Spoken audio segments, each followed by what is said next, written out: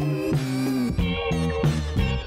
want to start by saying that I missed you guys. Obviously. We're back, and welcome back to Attack the Talk, the podcast where obviously we go and we break down each and every episode of Attack on Titan. And wow, it's been a while, and yeah, we missed you guys so much. Can't believe how long it's been. But here we are. And we will explain. Yeah, we will explain. We hope that you guys join us here live as we stream.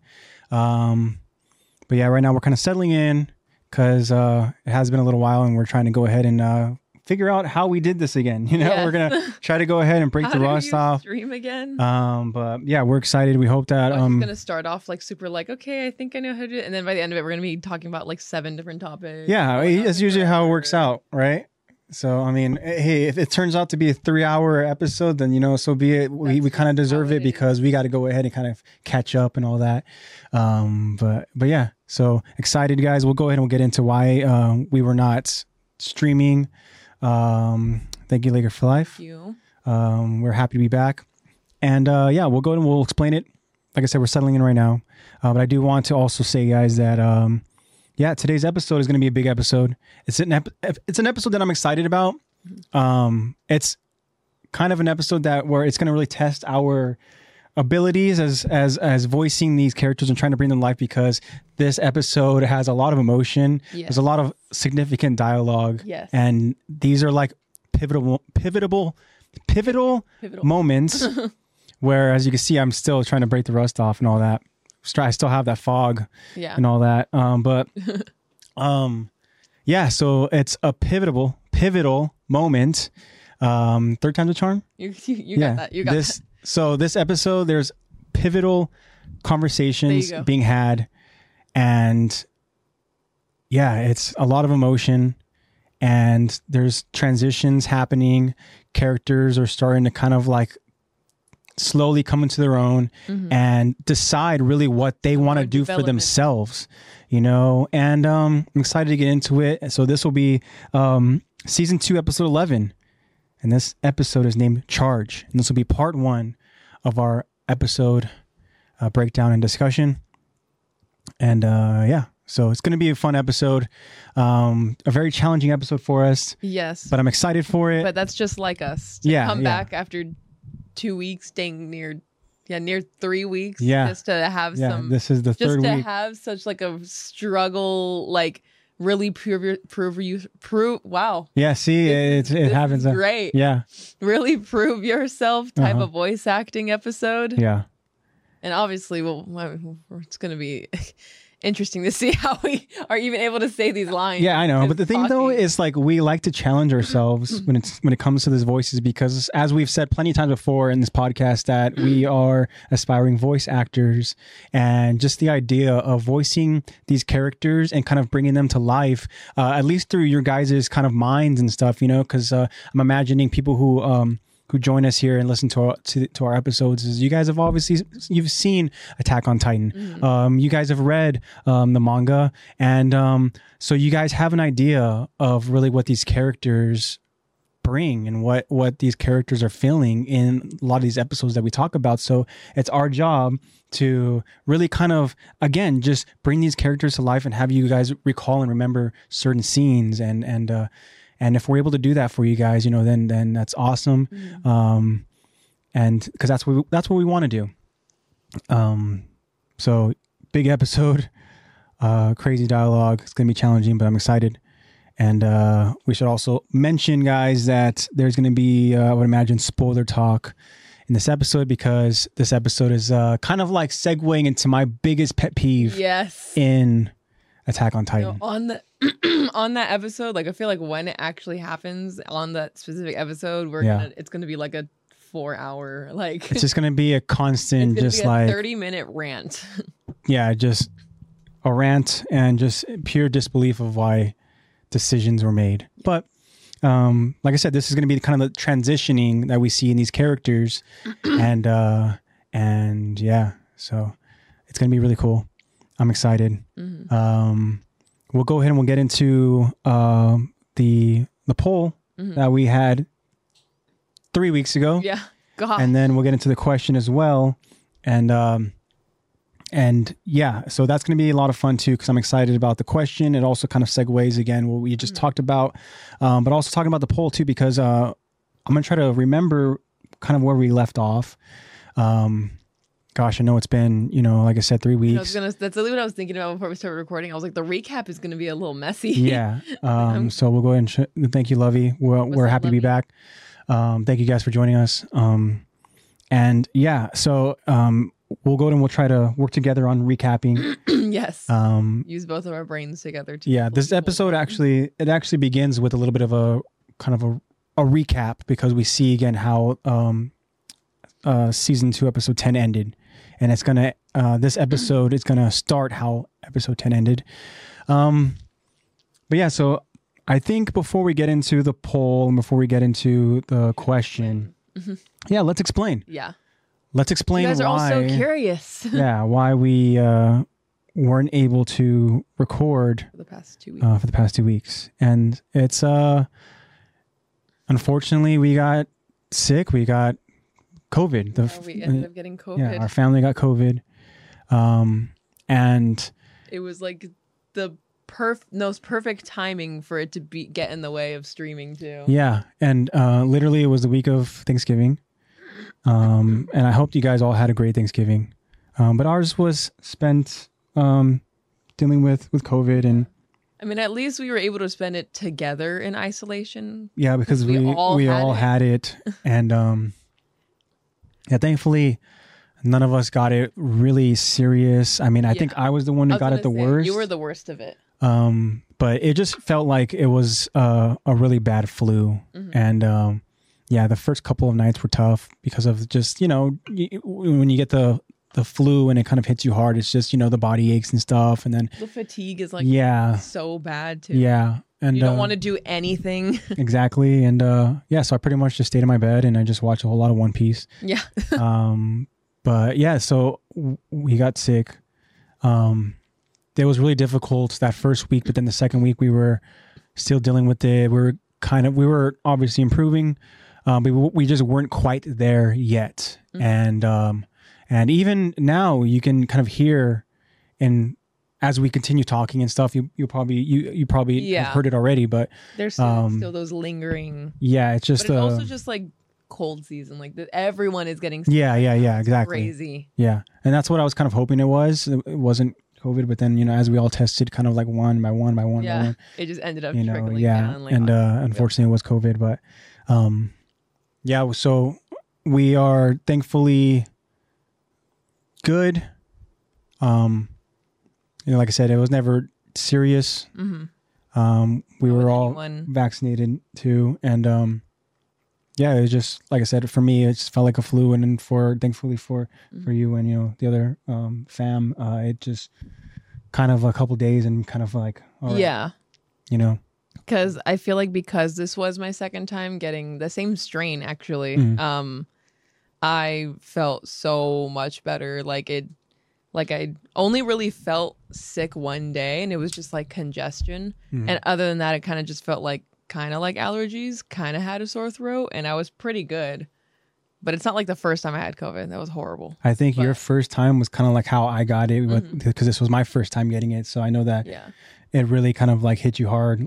Like it was, you probably say it was like a severe flu, right? Yeah. I would say that. Yeah, the first time that I ever got COVID was, it wasn't even that long ago either. It was in August, and it just felt like a really bad flu. Like I had like every symptom. Like I was like short of breath, major fatigue, like headaches, had no smell, no taste. It was I was basically like just all I did was just lay in bed. Like I was like bedridden. I was like, I can't do anything. Like it sucked. It was so miserable, and it lasted so long. That's the thing that is difficult about it, is because it kind of runs its course, but it's you kind of have to just be in it for the long haul for some of us, and have to just kind of like take each day at a time and stuff, and hope that we just kind of continue to get better and all that. And that's kind of like how I feel like with our first times. Thankfully, your second time, it was nowhere near that. But like for me, again, it was just kind of like hoping that each day I was going to go ahead and get better. And then, And then, just kind of now just the lingering effects, a little bit of just the slight congestion and, the lingering cough and all that. And that dumb throat feeling. Yeah. You'll be talking, then all of a sudden you're like, oh, dang, now I have to cough. And speaking of. Yeah, speaking of, right on cue. That, exactly that. Yeah, that wasn't planned, guys. That could have been accident. But that keeps happening. So that's going to happen throughout the episode. So be prepared. Yeah. But, yeah, so again, we're just happy to be back. We've missed you guys, and it was tough. It was tough just not being able to stream because we wanted to continue to, again, just break down these episodes. And I know the episodes aren't going anywhere, so we had the time to go ahead and get better. And Laker for life, yes, it does. COVID does suck. It sucks very much, but yeah. But we're all good now. We're good now, and. Yeah, it just feels so good to be back. So, again, we hope that you guys join us. And if you guys are listening, it's going to be a fun episode. So, let's go ahead and let's get into some stuff from a couple weeks ago. Yeah, let's see what your guys' thoughts were. However you want to go ahead and start it with the question or with the poll. I'll go ahead and start with question, actually. Okay. So we have one response. I think I know who it is. The question that we asked you guys three weeks ago was, should Ymir have returned to Rhaina and Bertold after retrieving Krista? Mm-hmm. Yeah. Like, should she have gone back? And that's so to kind of now recap a little bit. We know that the scouts led by Commander Ervin, and we know that there's also some MPs and some of the garrison soldiers that joined. So it's just a group of soldiers who are there to retrieve Eren and Ymir. So Eren and Ymir are obviously with Rhaina and Bertold. Rhaina and Bertold are aware that all these soldiers are nearby because of the flares that they're signaling to each other. The soldiers are signaling to each other with all the Titans that are around because we know that Rhaina and Bertold, they are hiding over in the forest of giant trees, which we know has a ton of Titans in there. So anyways, now Bertold and Rhaina are on the run. They need to obviously escape with Eren and Ymir so that they can go ahead and make it back to their hometown. And so Ymir is dead set on seeing Krista again. And she's now thinking to herself as she explains to Rhaina that there is no time like the present, because she believes that if she goes along with what their plan is right now, she's more than likely never going to see Krista again. Yeah. So instead of doing that and just kind of like putting that chance, really risking it and putting it in Rhaina and Bertold's, their hands, and her just trusting and hoping that, they're saying they're true to their word, which is difficult because it's like, how are you going to go ahead and believe them and take their word when they are traitors? Yeah. They've proved to be basically lying to you the whole time. 6 years. And anyway, so Ymir decides, you know what, screw that. I'm going to go ahead and get her. And you know what? I am built for this because my Titan, guess what, is agile, and I can go ahead and be very quick and small enough to. Yeah. And so she's going to go ahead and get Krista, but however, she's going to stay loyal. And that's where this question is asked of, like, can you say the question again, Lex, please? Just so we can kind of. Should Ymir have returned to Rhaina and Bertold after retrieving Krista? Yeah. Should she? Okay. And we're going to kind of get into more insight on how Ymir explains it in this episode. Yes. So again, that's as we kind of talked earlier about how we're going to begin talking about this conversation here. But Lex, can you please go ahead and tell us what the response was from our friend of the show? Yes, friend of the show, as always. Thank you so much for responding to every Q&A. Is B Dennis. B Dennis. 7. Hey, B Dennis. Yeah, thank you. Thank you so much again for responding to everything. We really appreciate your input. Yeah, we love it. Very much do. He says, in all caps, hell no. Yep. She should have coordinated with the scouts to evacuate people / plan to take out the other two while while they still can outside the walls. And in parentheses, he has 2-on-2 Titan Rumble. Anyone? I love it. Which would be, I would be so interested to see how like, can you imagine? Eren and Ymir fight in tandem. So here's the thing that what I'm thinking of in that scenario is you would have obviously, what is this, round 3 of, or is this technically round 2 in Titan form? Round 2 of Reiner, but it could be round 3 of Bertold and Eren. I like the idea of having that kind of David and Goliath complex of having Ymir having to be very swift and be very precise with how she decides to go ahead and attack the Colossal Titan. Yes. And I like that too. I think that would be such an interesting kind of like, you know, battle there. And we know that the Colossal is very slow, right? In terms of its... Especially with the environment that they're in. Yeah. Like, they have the upper hand. So very slow. Ymir does. Ymir does. But, well, again, Colossal is very slow while the Jaw Titan is very agile. So that'd be an interesting challenge there, even though we know that the Colossal can kind of keep enemies at bay with, you know, the steam and all that. So it would be interesting to see how that kind of battle would play out. And seeing the Armored and Eren's Titan also go at it again would be very interesting. But not just that, but we know that they would also have the scouts, the soldiers really that are there on their side. So there now it's the idea of, you know, you have kind of like, you have that kind of like protection, that kind of like shield, that's there. So yeah, I think that you have backup. As we're thinking about kind of like alternative storyline here, I think that's a really exciting storyline. Something that you can rely on us doing. Yeah, it's making an alternate universe. We love it. Of Attack on Titan. We love it. But we have our own little storyline going. It would be so difficult for Ymir to really kind of coordinate that with the scouts because she doesn't have a whole lot of time. I feel like.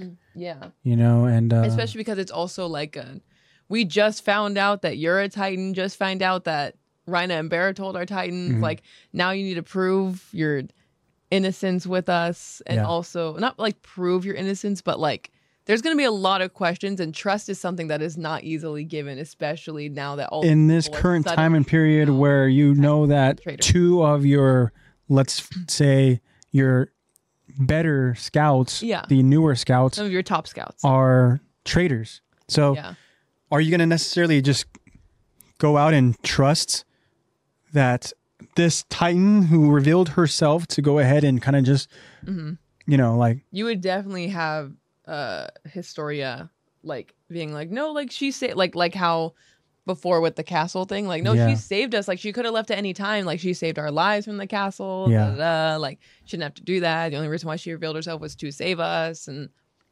I don't know. Yeah, it would have to... There would definitely be some hard-headed... And not just that, like, but... Nope.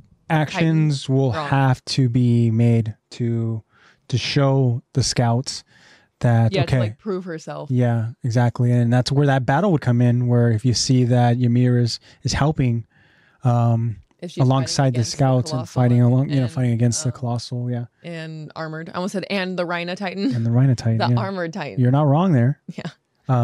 But yeah, it's I love thinking about these alternative storylines. Especially then when there's so much other thing, like the whole butterfly effect. There's so many other things that come into play. Especially when it comes down to this specific question, thinking about this specific kind of alternative, storyline of Ymir and this decision. Because again, I have said plenty of times that this is something that I just absolutely don't agree with, and I guess I kind of get it from a point where she feels like she's stuck, but you know what, I don't know. There definitely could have, I mean, with wishful thinking, of course, could have been better.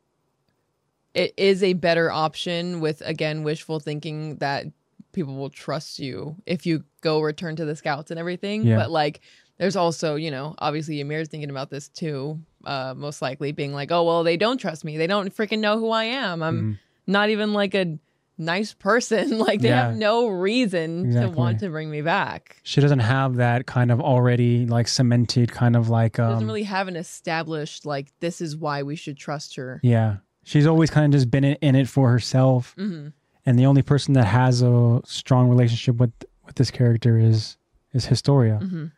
And even then, you know, with Historia, I mean, she's going to try to obviously in the scenario talk to these scouts and try to prove to them with her words how loyal Ymir is, mm-hmm. right? But it's like there's more to Historia that now the scouts have to really kind of understand. Yeah. So it's like, well, you've kind of been living, like slowly coming to light. It's like you've been living this lie too. So how can we even trust you? You know, even though it's really not like her fault. You guys are both liars, so that's true. It's not her fault because it's kind of like, you know, and then you can argue the fact that like, you know, trying to use the whole castle thing, being like, oh, well, what if she was only saving your guys' lives because she needed to keep Bertold and Rhaena alive? Like, what if she was just saving Bertold and Rhaena? You guys happened to be there or something. Yeah. So, I mean, it'd just be a tricky situation altogether and stuff, you know, and having to prove.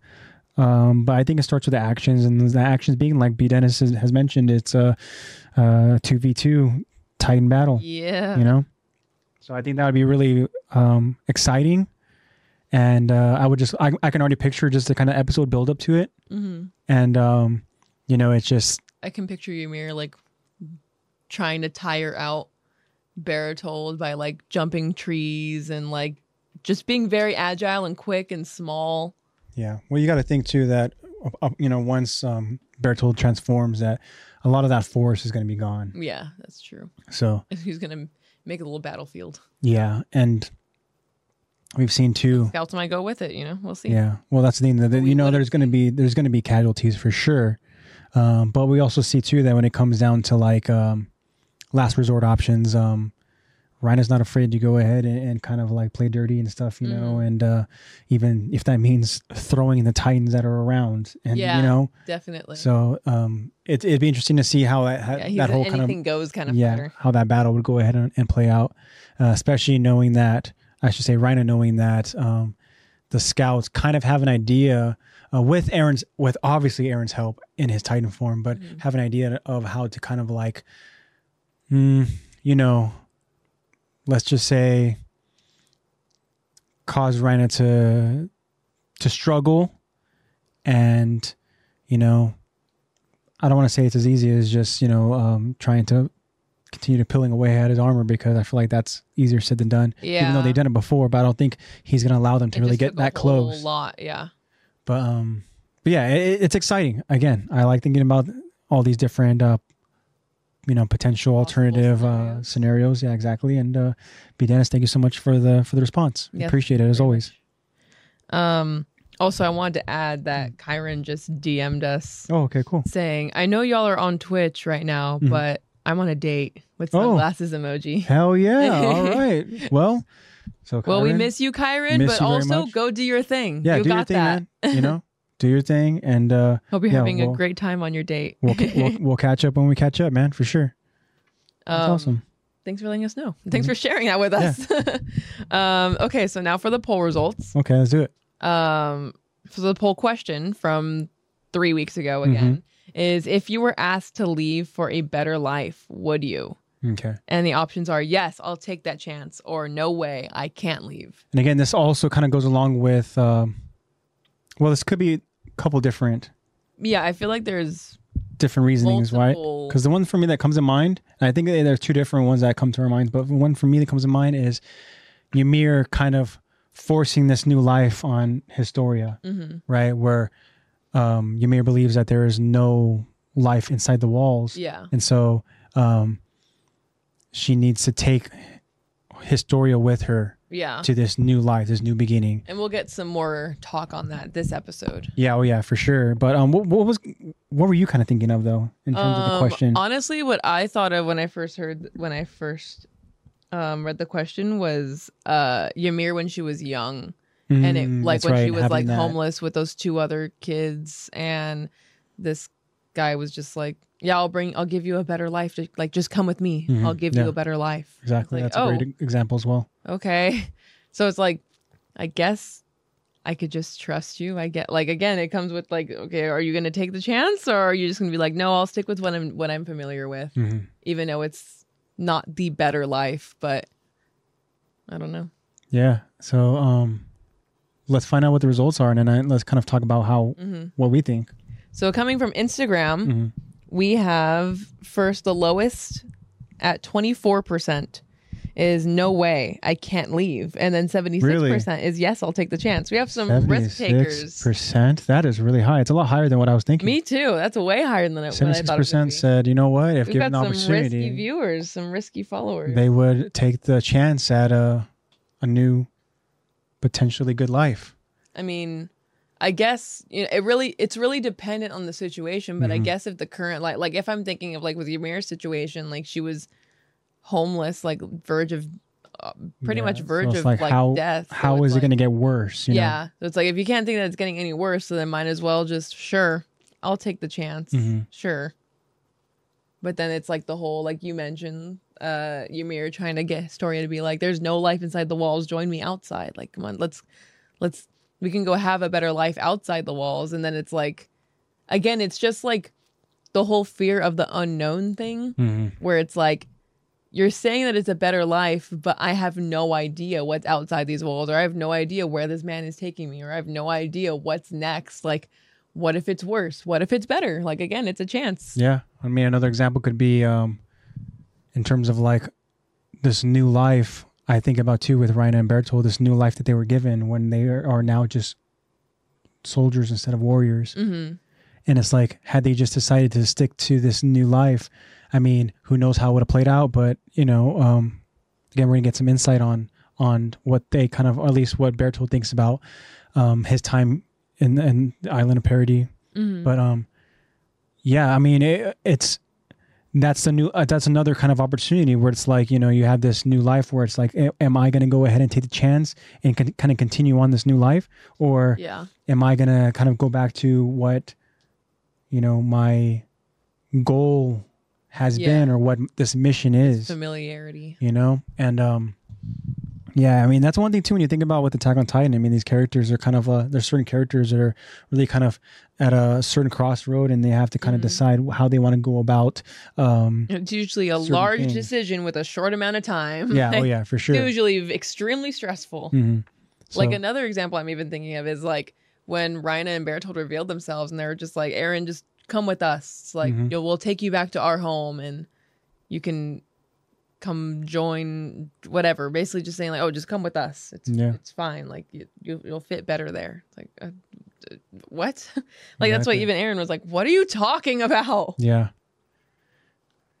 exactly. And then just a sudden kind of like reveal at that time where they felt that that's something that they had to do, right? The two characters, Raina and Bertolt, where they kind of had it enough with the charades and the acting and stuff. And yeah, it's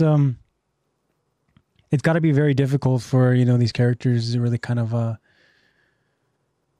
like you had mentioned, with so little time, kind of come to a decision and stuff, which is think of all of the elements and trying to like think of everything and every outcome, every possible scenario, just to be like, do I leave?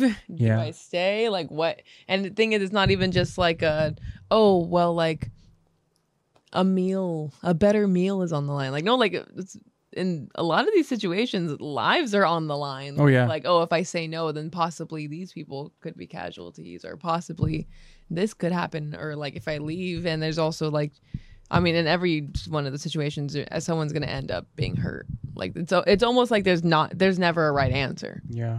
And truthfully too, like I can't fault Ymir too much about what she thought was the best decision. You know, because obviously my decisioning is like hindsight, you know, where it's like, you know, unfortunately how her story ends. Yeah. And what bothers me so much is because I don't want to see it in that way. I don't want to see her kind of go through that story, you know, and I just want certain characters just to be happy. And even if that means, again, just having to kind of take that risk and stuff, you know. But I mean, I don't know. You know, we're gonna go ahead and talk about these kind of decision makings that these characters have, and it's interesting. But yeah, so I'm kind of curious, Lex. So kind of place yourself in any of those situations, or even kind of like in an actual real life situation, where if you had somebody who swears that they have an opportunity to present to you a better life, and it's so sudden, you don't have a whole lot of time to really kind of think about it, because let's say the opportunity, it's either like you have to decide today, or you have till tomorrow, very time sensitive, you know, and stuff. Like say, you have the day to go ahead and decide, you know, that way gives you time to pack and stuff, you know, but we need a decision by tomorrow. What's going through your mind? I honestly think that, like, I would very much consider it, and I would be like, you know, depending on like how great this other life could, and also how trusting like the potential person is. Yeah, true, that too. And like, if the potential is so high for it to be such a good life and everything, like I'm definitely like really thinking about it, like probably like tearing my hair out trying to make this decision. Yeah. And then I honestly don't think that I would, gosh, it would be one of those things where it's like, one part of me is like, just experience it. Like you could try to get out of it and try to like figure out if you don't like it and try to like just adapt it. There's another way. But like, if you say no and you've never experienced, and you can't say if it was a good decision or not. Like you can't say if like you regret going or not. But I also have this very much like that whole fear of the unknown, where it's like, dang, like what if I completely like, what if that's one of like my biggest regrets is saying yes? But what if it's one of my biggest regrets of saying no? So yeah, I feel like I would end up saying yes, but it would be extremely difficult to come to that decision. And in the back of my head, I would be trying to figure out ways to get out of it. Even if I didn't know if I wanted to, I would just keep trying to think about it. Like from decisions from then on, no matter what I said yes to in the other life, I'd be like, there has to be another way for me to get out of this. Like there has to be another, even if I'm having a great time and it is a better life, I'm like, I still need this backup plan, because what if? Okay.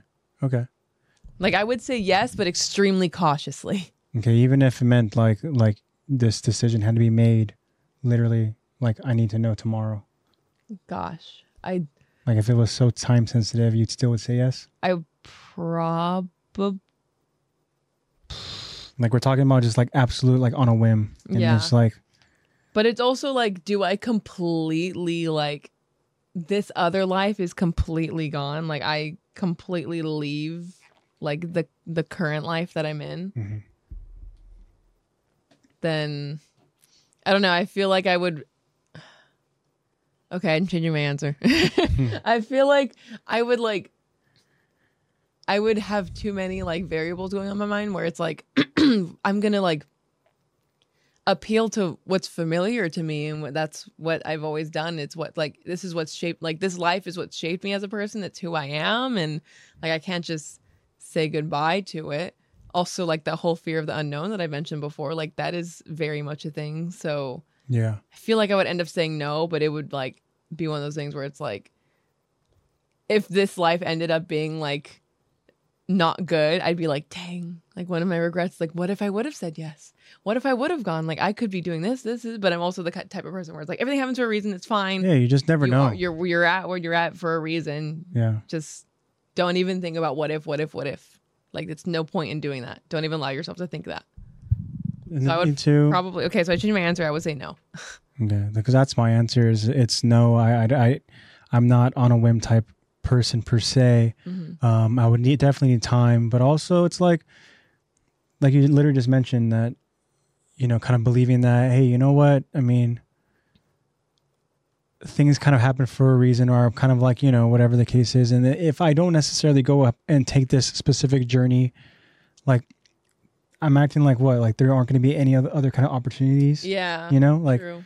Like, no, just because I decide not to go ahead and take this risk, take this chance, doesn't mean that, I've damned myself and guess what? Like, whatever. And again, it's all about situations. Like if we're talking about like we're in this AOT kind of like, this universe, then things might be a little bit clearer where we're like, okay, like maybe there's a chance that if I continue living the life that I'm living right now, then I'm going to die. Yeah. So it's like, maybe I need to go and take the risk. But like in our current situation, as things stand right now, it's like, what's the incentive other than just kind of like taking the risk and just hoping that, like, hey, things are going to be better. Like there's also, kind of that chance. Like lives are not on the line if we are being offered, like with where we're at right now. Yeah. So it's, again, one of those things where it's like, there's this, by taking this risk, I feel like more likely that, there's going to be a significant struggle and stuff, and before things kind of get better. So it's like, do you kind of want to essentially hit a reset and then start new and kind of have to build up again? Or do you want to kind of like continue to ride this kind of like this current, wave that you're on and, continue to build on the person that you are and stuff, or, you just never know. Again, it's all about situations and all that. But as things kind of stand right now, I would not. I'm happy with kind of where I'm at right now and stuff and the people that I have around me and with what I'm doing. And it's not something you can just pick up and leave in a day. Yeah. And exactly. And, I mean, again, unless there's some sort of serious like clarity where it's like, oh man, like you find out that the alternative was this and be like, damn, but then again, it's like, what was the alternative with, thinking about Ymir and Historia? Like Historia decided to go ahead and stay and Ymir went, and guess what? Somebody died. Yeah. There was death involved. And so it's like, just because you think you go into this new world because things aren't supposed to happen inside the walls with your sudden, reveal of kind of like who you are, things aren't always, greener on the other side. Yeah. So if I had like a worse life, I would probably be more inclined to say yes. Yeah. But if you were I got a pretty good life, so I would say so. Yeah, I'd say that things are pretty good. I'm pretty good with where I'm at. Very cool. All right. Well, thank you for that, Lex. Okay, so I think we should go ahead and get into the episode. I think we did a good job of kind of recapping it. Yeah, it was pretty. We talked about pretty much how now they're just trying to escape, and guess what? Ymir's not ready to leave without Historia. So this is what we're going to do. We're going to go ahead and begin this episode. Again, this is episode 11 of season 2, and this episode's name is Charge, and this is part 1 of our breakdown and discussion. Let's go do it. All right. Whew. All right. Ready? As I'll ever be. Okay. I feel like I have to sneeze. I'm not ready. Oh. Your body's like, no, wait. There it is. Bless you. Bless you. Okay. At least it came out. Yeah. Let me just go ahead and refresher. As if my voice isn't already kind of giving out on me. I know. Same. But let's do it. All right. We begin the episode with Ymir returning to Rhaina and Bertolt after retrieving Krista from the scouts. We see Rhaina jumping off of the branch that he's been waiting on. He slices his hand and transforms into his armored titan. The armored titan then begins running to escape the scouts. Bertolt joins Rhaina as he lands on his shoulder with an unconscious Eren. Then Ymir joins them as she lands on the armored titan's back. As they make their escape, Mikasa, Jean, and Armin watch helpless as Armin says, "No, they're getting away with Eren!" Then Commander Erwin on horseback notices the armored titan making his escape. Commander Erwin takes a hard look, and then his expression changes to pure determination as he steers his horse to change directions. Commander Erwin then commands his soldiers, "Ride! Let the Titans chase you! All squads, follow my lead!" A confused MP responds, "Do what? Erwin, you conniving bastard! You're using us as bait again?" And then Commander Erwin tells this scout, or I should say tells this soldier, "It's the only way. You fought well as MPs. Now Give your all as soldiers. The armored titan must be stopped before he takes Eren. Failure is not an option. We then see the armored titan running through the open plains, heading to the shore, as soldiers, being led by Commander Erwin, chase the armored titan, as titans chase them. Mm-hmm. All right. So, again, something we kind of saw at the end of episode 10 is that Reiner and Bertolt are making their escape. They're trying to make it back to their homeland, right? Again, they have Eren. The scouts were able to get to the forest of giant trees. Yeah, we know that in the situation where Ymir, she's kind of like constantly looking around for one specific person, being Historia. The others go ahead and join and kind of like rendezvous with Ymir in the forest. Mm-hmm. And we see that there's a lot of questions being asked. They want answers because there's so much confusion going on, with all that. And because the last time they saw Ymir, I mean, let's face it, she was kind of in this coma. Yeah. Right?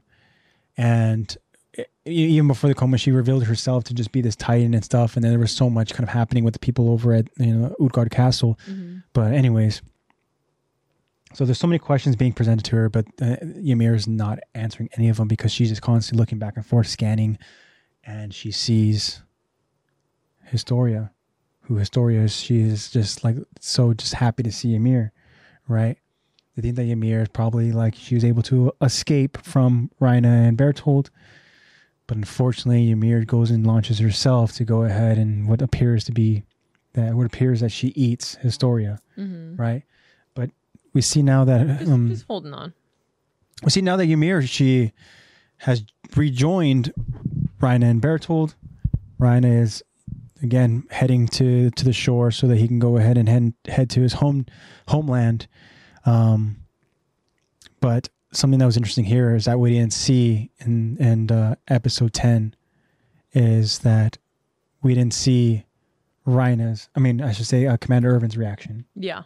Before we got Hannes, who was, telling Jean and Mikasa and Armin that pretty much we need to continue. We need to go. Like, let's move, right? Very motivated.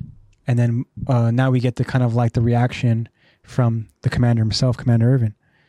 And it's a moment where he, again, kind of like we've seen before that he's willing to risk his soldiers' lives to see, I don't want to say like to see that the mission is successful, because that is kind of rare, in AOT. Mm-hmm.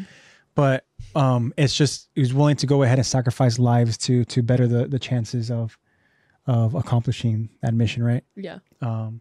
He's a risk taker, and then we see that what he decides to do is he has this moment where he's like, all right, I know what I have to do, and I'm going to do it.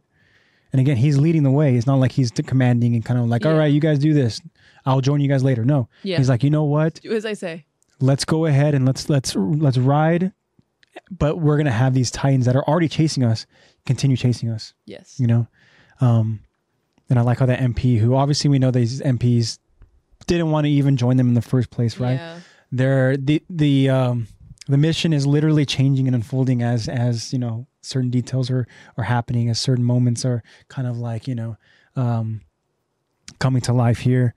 And, I mean, the MPs, we know that they don't like to get their hands dirty a little bit, right?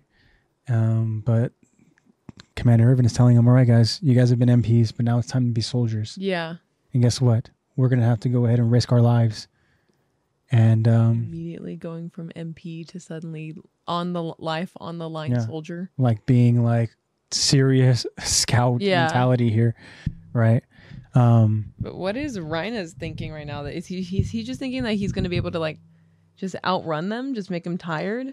Because he's in like the open plains now. Yeah, he's with still carrying everyone. Just is he just going to be able to just? I think what is the plan? The goal is to just hope that he will push forward, and the scouts aren't going to be able to like keep up to prevent him. Well, I think they realize the scouts are already here, so they're going to be hot on our tail. But I have armor, and I can protect people around me, and I think that they're not going to be able to bring me down. right? Exactly. So we'll see, but we know that running a marathon. There's a serious determination in these scouts, and it all starts with the commander himself, Commander Ervin, who has a really kind of reckless mentality sometimes. And this is another reckless idea that he has, and that is to lead the Titans, lead them over to where we want to go. Yeah. Right. So, all right. So now, continuing on with the episode, we see that the armored continues to run as soldiers follow. Jean, riding alongside Mikasa and Armin, tells them, "Rhina's too slow. We've got him." A determined and pissed off Mikasa then says, "I won't hesitate this time. I'll kill them without a thought. If Ymir feels like getting in the way, so much the worse for her. This ends here and now. I swear it." Mm-hmm. A worried Armin just watches this determined Mikasa, and then Armin, he lowers his head to kind of think about something. But then we get a POV shot of Ymir's jaw titan opening its mouth. Ymir then reaches inside of her mouth and pulls us out.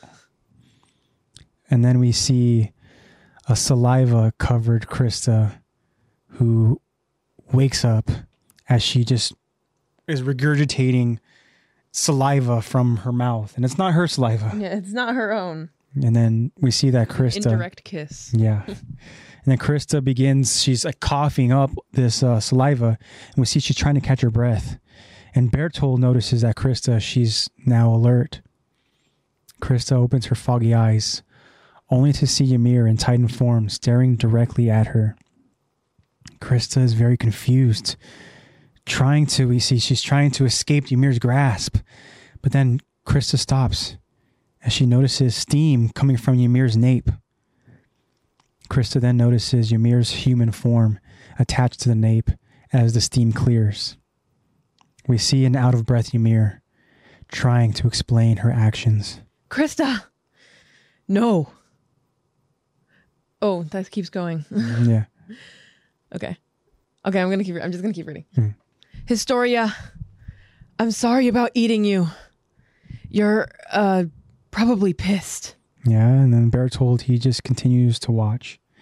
Historia asks Ymir, What is this? What's going on? Talk to me. We came to rescue you and Eren."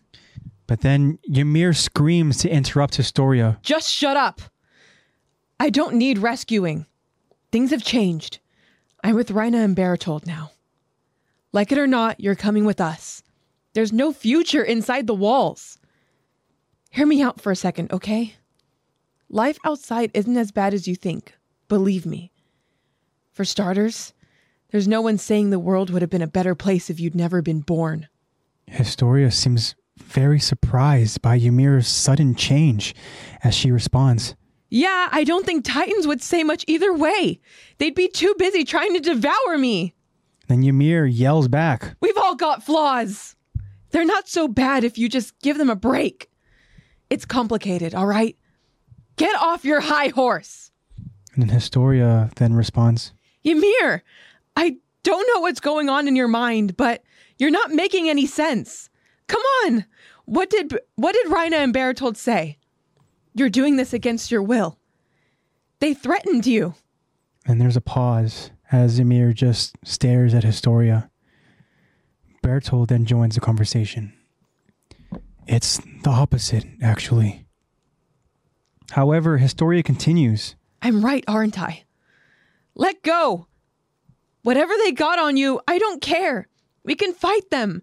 Put the past behind you. What matters is right now. I'm here. I will always be your ally."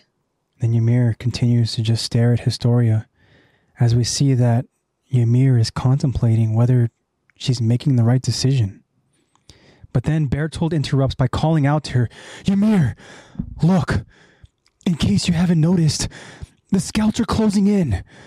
If we left earlier, there might have been a decent chance of outrunning them. Going back for Krista was your idea. You forced us. Remember that. We waited. For what? Damn it, Ymir. What the hell did we do this for? You can't have a change of heart. You want her to rot inside the walls?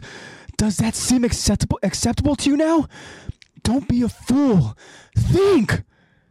And then Historia now tries to reason with Ymir. Don't listen to him. But then a struggling Ymir yells out, I can't. I wish I could. I'm sorry, sweetie. I know you think I did this for you. And then we see a pink and purple flower just flowing down a stream. But at the end of the day, I did it for me. As Ymir says with a smile. Historia now just stares at Ymir as she begins to just process everything. Ymir continues. A long time ago, I stole the power of the Titans from one of their comrades. Not much I can do against them. Sooner or later, I'm screwed. But they said if I cooperate, hand you over, maybe I've got a shot at leniency. Maybe my crime get overlooked. You're crucial to the church. You know the truth about the walls. And then we get a flashback of Ymir eavesdropping on the 2 church members of the Order of the Wall. And then a memory we see where Krista asks Ymir. My family. That's it, isn't it? Then Ymir responds in this memory. Sure. Why not? But now we're back to the present as Ymir continues. When this world started going to hell, I thought to myself, couldn't hurt to have a bargaining chip in my back pocket. The castle's as close to death as I ever want to get. The whole experience traumatized me, gave me perspective. If I have to play dirty to stay alive, then I have to play dirty. Pathetic, yeah. Doesn't make me the ideal friend. Like I said, though, I didn't do this for you. You deserve better. But there it is. I need you. Please save me, Historia. And then we get a look at Historia just continuing to process all of this. But this time she isn't even looking at Ymir. We see Historia has her head down. And we again see that same flower traveling down the stream until it falls down a waterfall. And then there's a long pause of just pure silence. But then Historia finally responds. Well, like I said. We see an emotional Ymir with tears in her eyes, staring at Historia as Historia makes eye contact and gives Ymir her vibrant, warm smile. I'm here, and I will always be your ally. Ymir can't believe that she's receiving this kind of loyalty as she begins sobbing to herself. Wow. This is a very emotional moment. Yes. Because we really kind of see the struggle in Ymir and her kind of decision making. We see that she's kind of stuck in this, as we mentioned, crossroads here, where she's come to the conclusion that this is really the only option for her, because she feels like, I don't want to say the word owes Reine and Bertold, because that's not necessarily it per se. It's more like she took something from them and she knows more that like she has a debt. Yeah. But she knows that at this moment that there's nothing that she can do. Mm-hmm. She knows that they're pretty much not going to take no for an answer. Mm-hmm. And it's difficult here because in this moment with how she's explaining it to Historia, it's almost like she's doing it in a way where she's telling Historia, look, I am using you as a bargaining chip for my own survival. Yeah. Right? And like she said, I did this for me. And it's not like it's coming from a place where I want it to come from, where it's like she's doing this because of how much she cares about Historia. Yeah. Well, I feel like that kind of is hidden in her reasoning a little bit as she explains it, but you know, the way Historia is kind of saying this, and I think maybe this goes to show her character and how she doesn't like to express or at least show those kind of emotions and stuff, right? Mm-hmm. Like certain things kind of have to be fake a little bit, you know? Yeah. She can't be completely vulnerable. And but even after explaining this reasoning and doing it in kind of a selfish way. Despite all that selfishness, Historia is still showing her caring, sweet, just loving nature. Yeah. Right? That even if Ymir is doing this so that Ymir can survive, guess what? Like, I will be here, and I will always be your ally. And I think that's such an important thing. Always be on your side. Yeah, and it's such an important thing because this is a character in Ymir who has never had that. Mm-mm. At least as far as what we've seen. Like someone who has her back the whole time. Yeah. And even with Historia, I mean, this is something where she doesn't even really have, and we're going to kind of find out that kind of rough upbringing, you know, as we continue on with the story. Mm-hmm. And really kind of, you know, dive deep into her backstory, right? Yeah. These two characters are kind of they relate with each other. Yeah, I was gonna say they're similar from using different situations. Yeah. And I just think, again, you know, just with Ymir trying to spin it a certain way and Historia still being that true loyal person that she is, mm-hmm. I think it's so powerful. And then we kind of get I don't know if it's the same flower. I want to say it's the same flower. Is it the same flower where the ones that we kind of see? That they always show, like whenever Eren and Mikasa are alone. Yeah. Yeah, I think that I think it's the same flower. But we've never seen a pink one before. Mm-hmm. So again, but it is a purple flower. However, it kind of symbolizes, you know, whatever it symbolizes, you know, it's obviously there for a reason and stuff, mm-hmm. because we see it's it kind of like symbolizes something where they're kind of as they're the way I see it is like they're kind of they're the flower, mm-hmm. the both of them, and they're kind of on this current right now, mm-hmm. right? And then there's a moment where we see as Ymir goes and explains things, and she kind of like, again, lays it out in a certain way where she's like, look, I'm using you. Mm-hmm. Right. And we see that flower is like completely honest with herself. Yeah. And then we see that flower as there's just pure silence. And we see that not even Historia herself is now making eye contact with Ymir. She has her head down, where the flower just goes down a waterfall. Mm-hmm.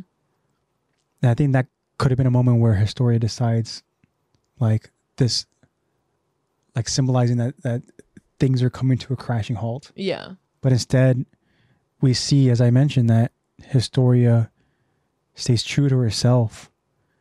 And, you know, again, she shows, and she's proving, as we've talked about with actions, that guess what? I will always be on your side. Mm-hmm. And again, I just think it's super powerful. I don't know if you want to kind of talk about, you know, what we kind of just, you know, the conversations and everything and stuff that we just explained. Yeah, I like the whole, like, how they're similar, but then I also like Ymir is being very honest with herself here, but she's also being very vulnerable, which isn't new with how she's been to Historia. But or even when she's like, I am calling you Historia now and everything. Like I don't think Ymir ever wants to be seen as weak, but she's like being vulnerable to Historia, being like, yeah, I don't want to ever be close to death like I was at the castle. That traumatized me. Mm-hmm. Like, and she is being completely honest with herself, but that's also something that Ymir mentioned, telling her backstory in the past, like saying that like it was from that moment on I decided to be honest with myself. Yeah. And now she is. And then, yeah, I like when you mentioned that, like, Historia responds in the same sweet, caring way that she's always been responding. Like Ymir admitting that, like, yeah, I'm using you. Mm. With like, I'm still on your side. I still care. And also Ymir calling Historia sweetie is pretty cute. Yeah, I think so too. That's also to a moment where before they really get the kind of like explanation from Ymir, mm-hmm. where Historia is she's pretty much trying to stop Ymir from doing this, right? Decision. And then there's a moment too where Ymir really kind of like, we see she's kind of like struggling with her decision, and then there's a brief moment where she's like, am am I doing the right thing? Mm-hmm. But then that's when Bertold kind of like inserts himself into that conversation and tries to like, look, like we are in this situation because of you, Ymir, because you wanted like putting Krista, all this blame on her and everything. And then he's pretty much trying to go ahead and force her hand and saying that, look, it's too late now. Like you can't change now. Like, yeah, like you've already made your decision. Like you can't just have second thoughts now. Yeah. Even though like, and he is like very much pleading the case, like by saying like, oh, you think there's a future in the wall? She's just gonna rot in the walls. Like, just it's better decision for you to just come with. Mm-hmm. And again, it's like, is it a better decision? Is it like? It's another very hard situation where it's like, is it a better life? Is it better to go out that way? Should we stay and then like have to fight these guys, or more hard decisions? That's just how Attack on Titan is. Yeah, you know, as we talked about, kind of alluding to certain kind of decisions and crossroads that these characters are eventually going to have to make, right? And this is just kind of like the beginning transition phases of it. And we know there's a lot of transitioning happening here with these characters, and you know, some good, some bad. You know, we know that the transition being made with Ryan and Bertold. We see that now that they've kind of fully embraced their warrior mentality. And it's not like they can really back out now. Either way.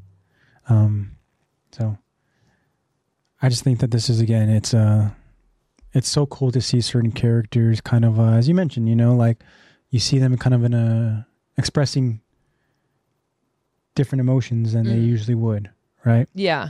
And I know that there is development happening. I know that I mentioned that Ymir, I mean, she's trying to like not be fully vulnerable. But like you said, she is still being vulnerable, you know, and kind of like, you know, I feel like this is kind of like a baby step kind of way. Yeah. You know, we know that obviously she trusts. To become more human. Like she trusts Historia.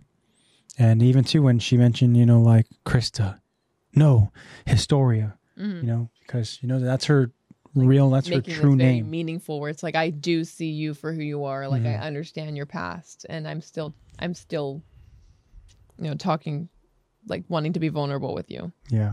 I also think that it's interesting. It's both funny and interesting, but when Ymir is like saying that it's like, oh, well, no one's going to tell, like when you're out there, no one's going to tell you that you would have been better off not ever being born. And then obviously Historia is like, well, yeah, Titans wouldn't say much at all. Like they'd be too busy trying to devour me.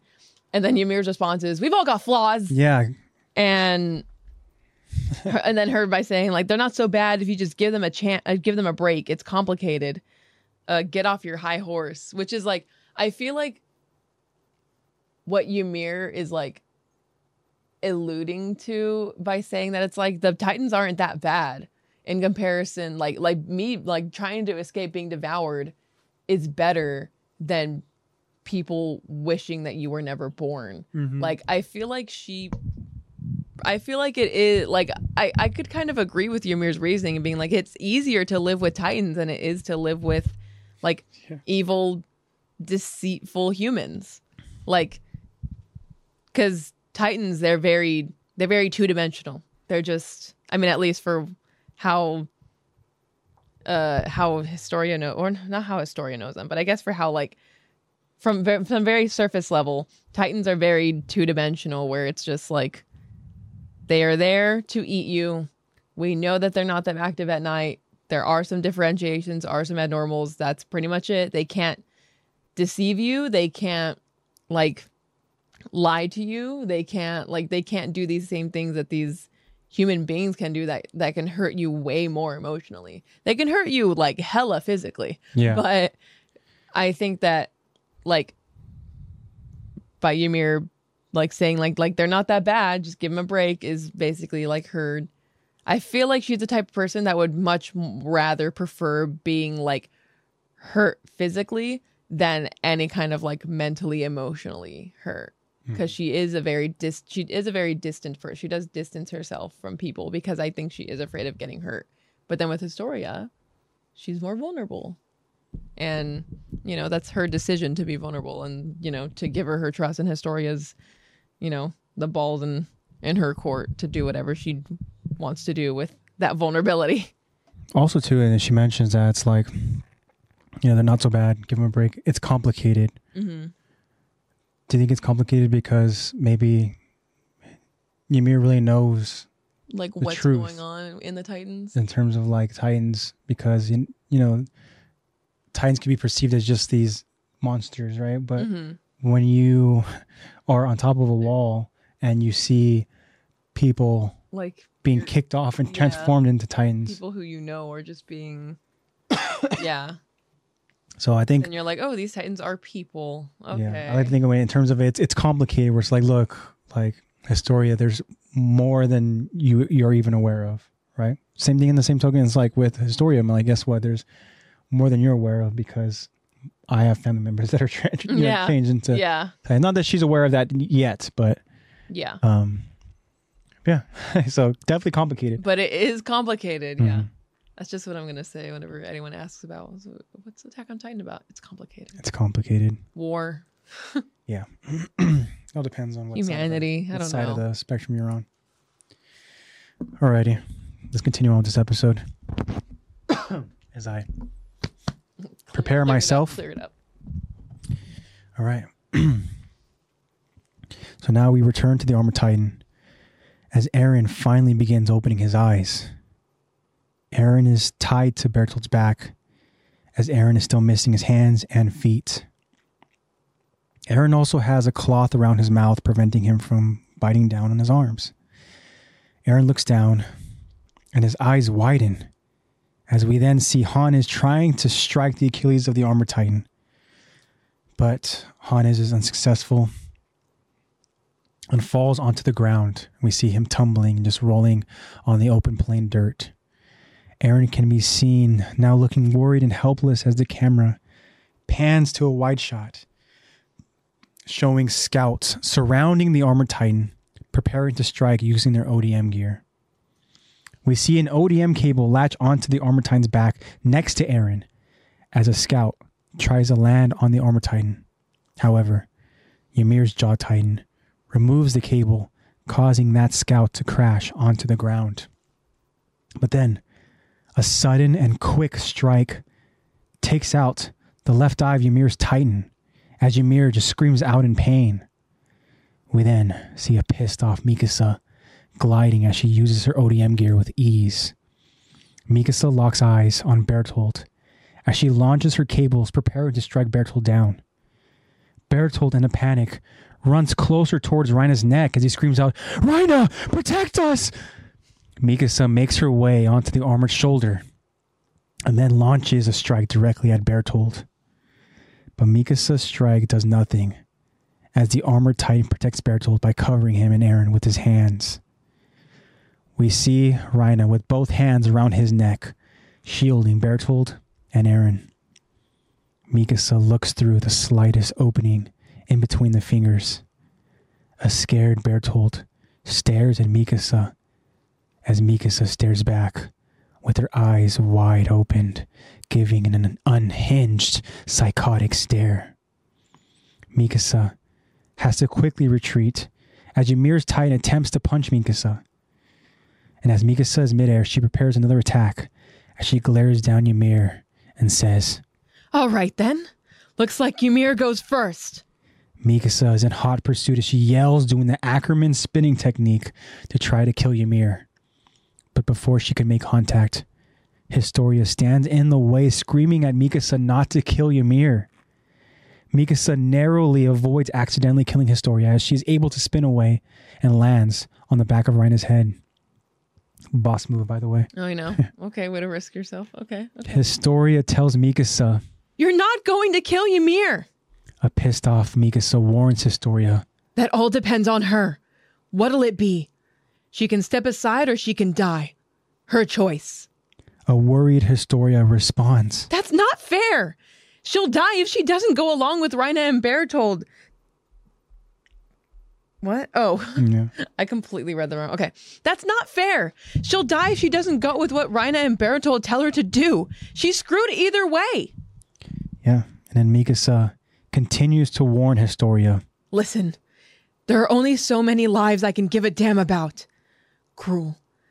But that's the world these enemies gave us 6 years ago. Sorry. I don't have any heartstrings left for you to tug on. If you want compassion, move on. You want fair? Tough shit. Time's wasting. Pick your side, Krista. Eren? Or the bitch I'm gonna kill. Yeah. Then Ymir's tight and gets pissed off, but before she can attempt another strike on Mikasa, Historia stops Ymir to tell her, look at her face. She means it. Don't make a move. Then Ymir looks at Historia, then glances at Mikasa, only to concede. Mikasa now turns her attention back to Bertold and Reiner, as she moves quickly back to Eren. Eren, inside of Reiner's hands, begins trying to kick and force pressure against Bertold by pushing his weight on Bertold, trying to squeeze him in a corner. A struggling Bertold tells Eren, quit struggling! It's not going to help! But then Bertold hears a voice from the other side of Reiner's hand. Jean tells Bertold, good luck talking sense into that one, Bertold. When something lights a fire under him, that's it. And we then see Jean, Mikasa, Armin, Connie, and Sasha all on the other side of that hand. Getting Eren to calm down is a lost cause. Take my word for it. I've been on the receiving end more than you have. What do you say we teach him patience? Come on, show yourself. And then a panicking Mikasa tells Bertold, give him back! Right now! An emotional and still in disbelief, Connie asks, guys, really? This is some kind of joke, right? No way this is you. You've been lying to us this whole time. We were supposed to be comrades. Sasha, also not accepting the truth, pleads, they still are. This is all just a misunderstanding. And then we continue to see the soldiers on horseback chasing the armored titan, and they're not far behind. Jean now asks, where do you think you're going? You can't keep running forever. We're not going to let that happen. Rat bastards. Through thick and thin, we slept under the same roof as soldiers for 3 years. Matter of fact, positions you could sleep in were in art form, Bertold. I'm not kidding. We all loved waking up to see your contortions in the morning. You used to predict the weather with them. How'd you do it? How'd you do it, Bertold? Must not have had a care in the world, lying beside your victims, yet you slept like a log. Connie asked Bertold, was it all just an act to you? What about the way we used to talk about surviving this together? About growing old, looking back on the worst of it over drinks. Remember? Was that all bullshit? Answer me! Go on! What was the point? What were you trying to do? Mikasa tells both Jean and Connie, it doesn't matter anymore. Shut up and focus on opening the traitor's neck. Hesitate for a moment and we forfeit Eren. Who cares what they pretended to be? This was their choice.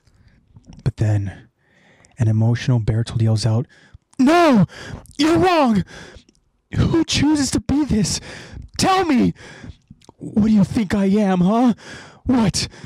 You think this is what we aspire to be? People loathe us. And why wouldn't they? We're monsters. We deserve to die for the things we've done. We're lost. We could live 1,000 years and never again know peace. Try to imagine that darkness. The only light was our brief time as soldiers. It was never a lie. Do you understand? We're not who we said we were, but it wasn't an act. We genuinely thought of you as our friends. I'm not stupid. I know I have no right to ask forgiveness, but please, I beg of you, if we were comrades, someone find us. Ymir, inside of her Titan, listening to Bertold, appears to be shocked, as it appears that she resonates with what Bertold just says, or what just said. But then, Mikasa is through listening to what they have to say. Give him back. I won't ask again. Bertold responds, I'm sorry. I can't. One of you has to do it. One of you has to stain your hands with my blood. Mikasa appears ready, as Armin appears to have something up his sleeve. But Hannes interrupts the group by screaming out to warn them. Guys, get down from there and take cover! Hannes, he asks himself, what the hell's Erwin doing? And Hannes continues telling the group, he's off his rocker. Look! The group on the Armor Titan look at the direction in front of the Armor Titan. Hannes continues, the lunatic's leading the Titan straight for us! And we then see a horde of Titans chasing Commander Erwin and his soldiers as Commander Erwin leads them directly towards the Armored Titan. To be continued. Ugh, wow. A lot. Yeah. Just when you thought things were already kind of crazy, they're only going to get crazier. Per usual. Of course. All right. So, wow. Let's go ahead and let's kind of talk about this moment that we see here. A lot of emotions being expressed.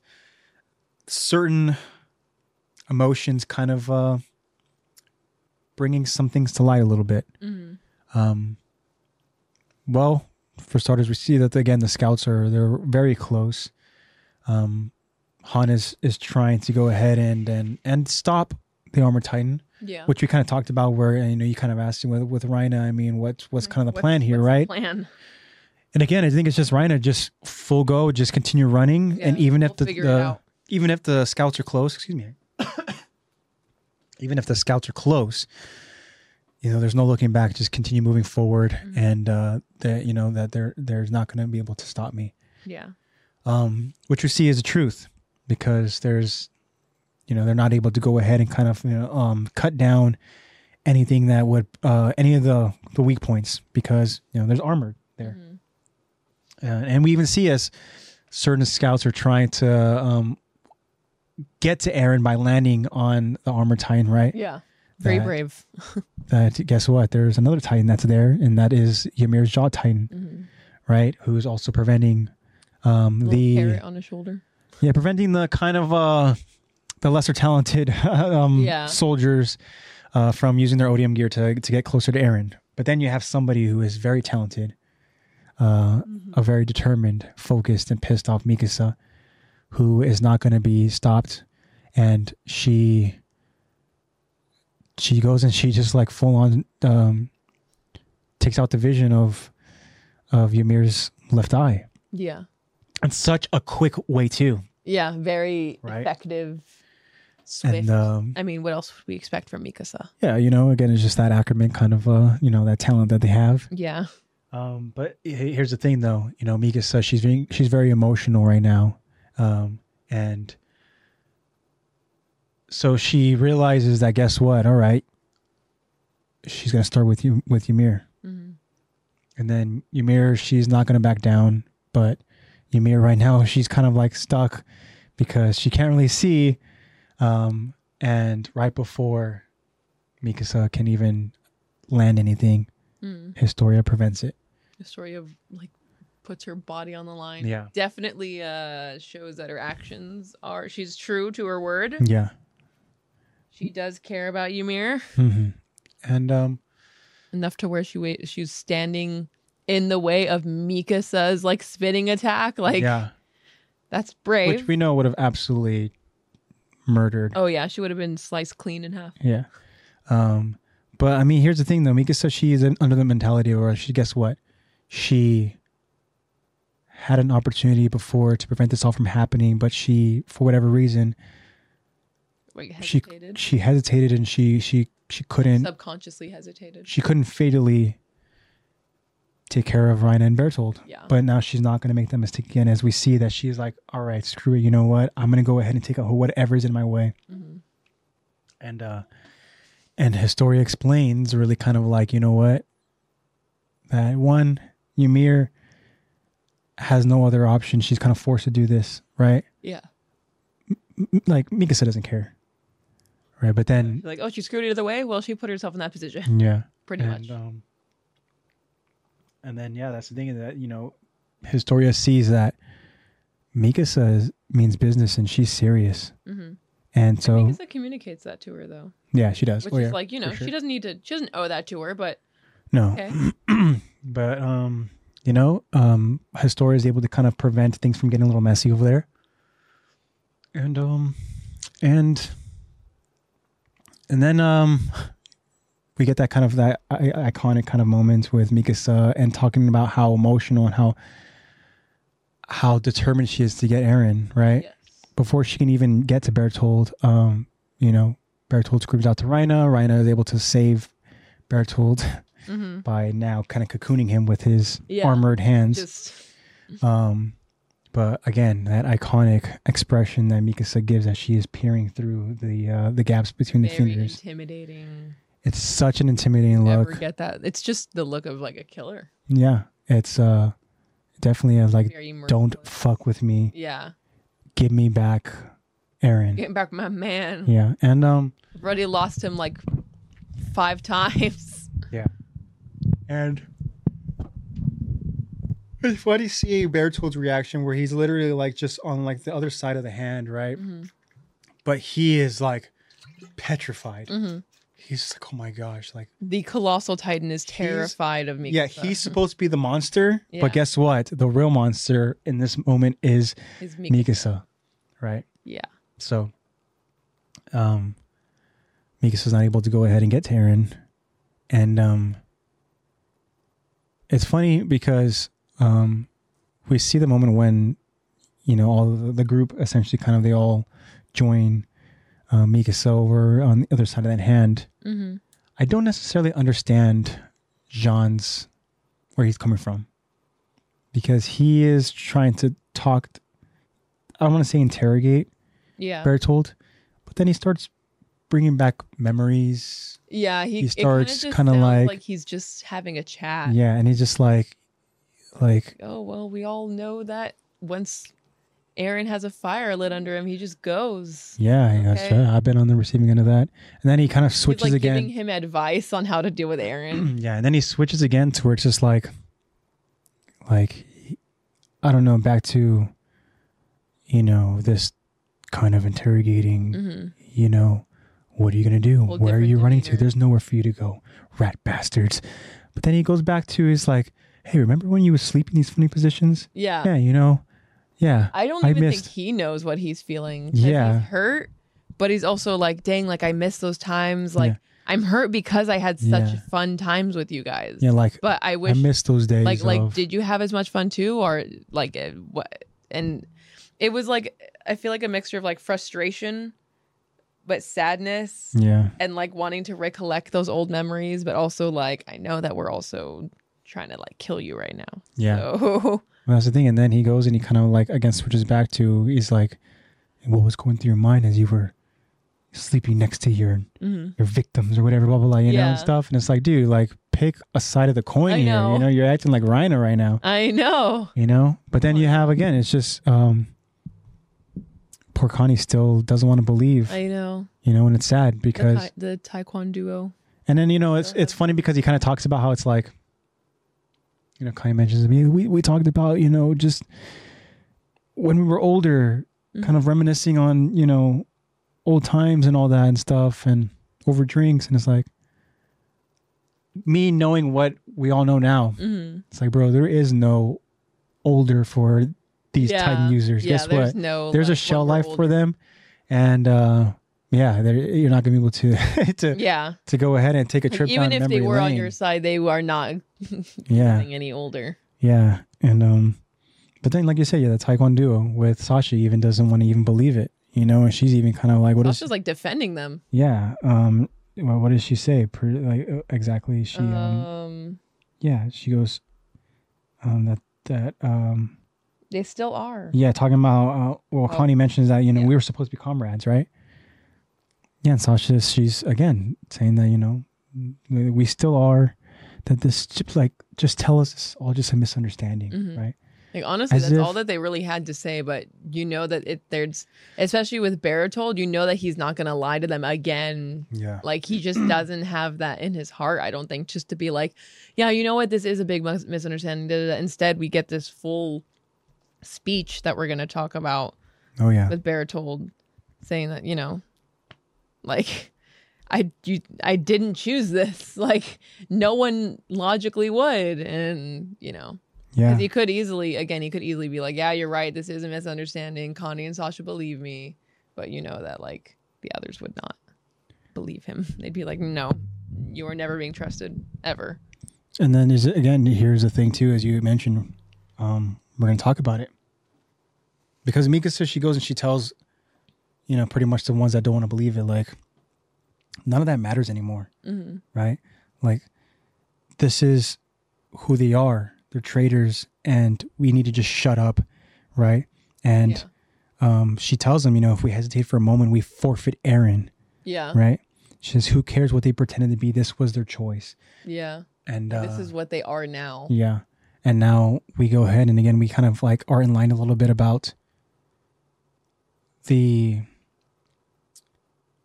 feelings of how Bertold and Reiner really, what they really felt about their time. Yeah, right? We get to know a little more about their mindset. We know that this is something that Reiner, I should say specifically, kind of like battled with and internally with himself, you know, because he found himself being this soldier, trying to be this soldier and stuff, you know, and I think too that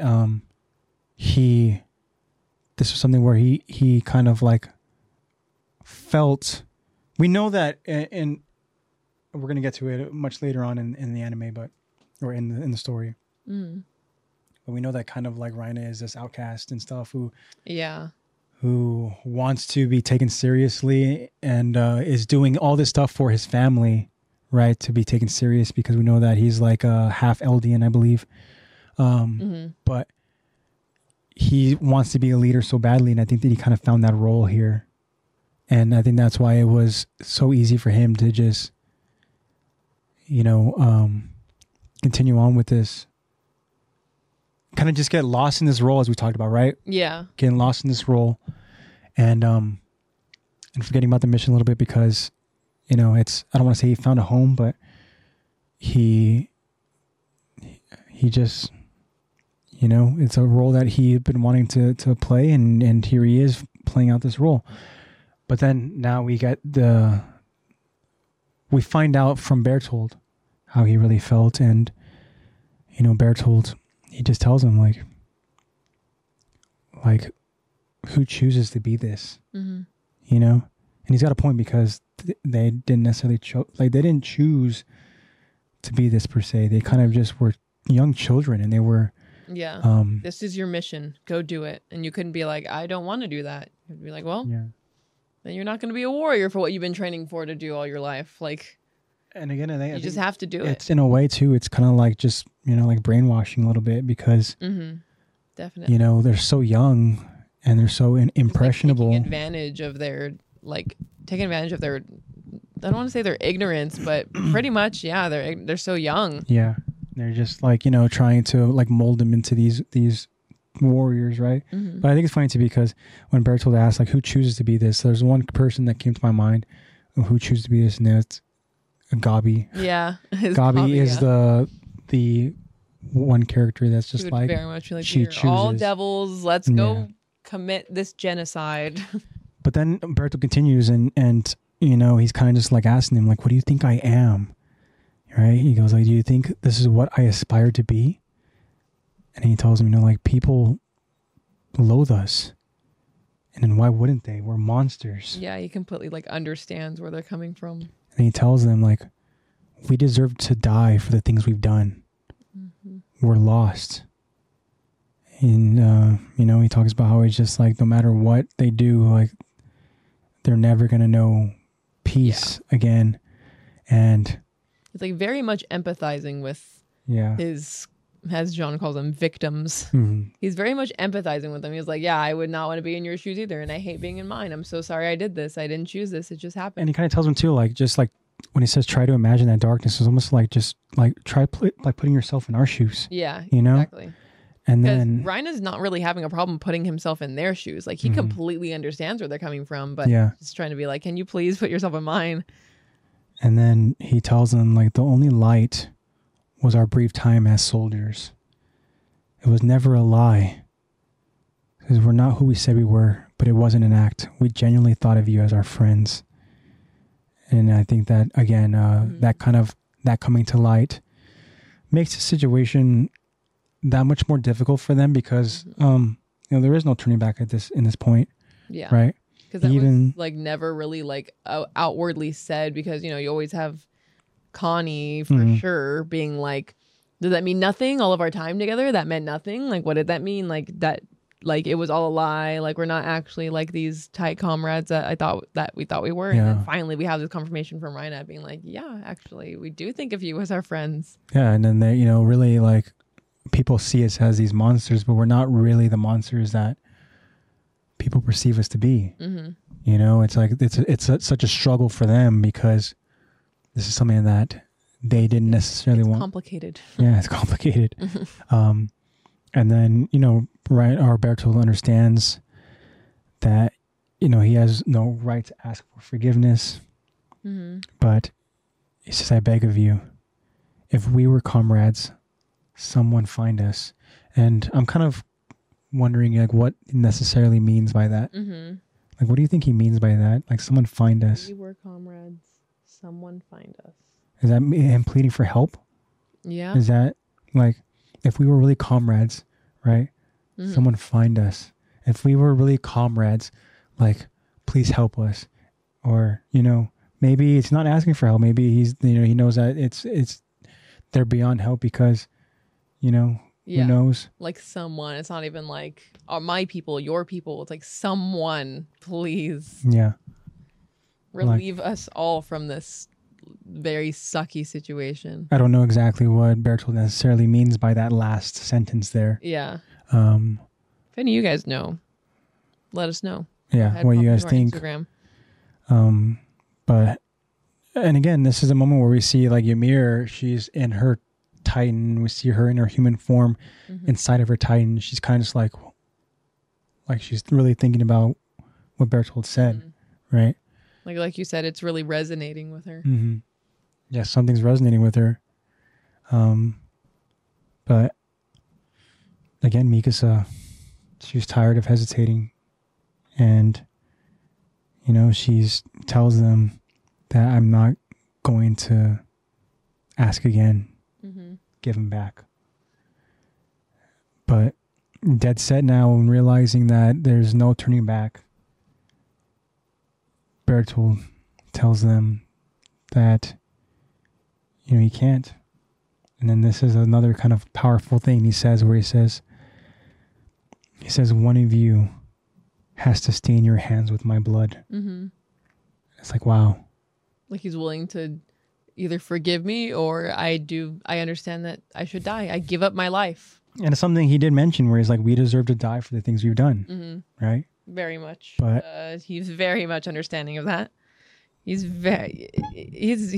for sure, I don't want to say regretful of this. It's just, I think he regrets what it ended up turning into. And that he was just like, yeah, you could tell that Bertold is not. He's just very empathetic. Yeah. Which is not really the quality that you want in a Marlead warrior. Yeah. Well, they kind of have a knack for it, though. Some of them. Because I think it's like when certain things kind of come to light a little bit and they realize, hey, what, things aren't necessarily as they were taught to me. Right. Especially as you're growing up from, being a warrior from so young. Yeah. And having the responsibility of people's lives. You learn pretty quick. Yeah, like you said, especially at such a young age. But then there's an interruption as Hannes explains about that the commander he's lost it. Commander Erwin is literally off his rocker. He is heading straight towards us. And then we go ahead and we literally see Commander Ervin as determined as ever, right? Mm-hmm. In his Commander Ervin way. And there's like a horde of Titans. Mm-hmm. Oh my goodness gracious. I'm getting the yawns right now. But yeah. Okay, I've been yawning the whole time. And then he he's got this horde of Titans that is heading straight towards the Armored Titan. Mm-hmm. So yeah, that's again just things just get crazier. As always. It's always complicated. But this was a fun episode to kind of like again to get back diving into the real kind of emotions of what these characters are feeling.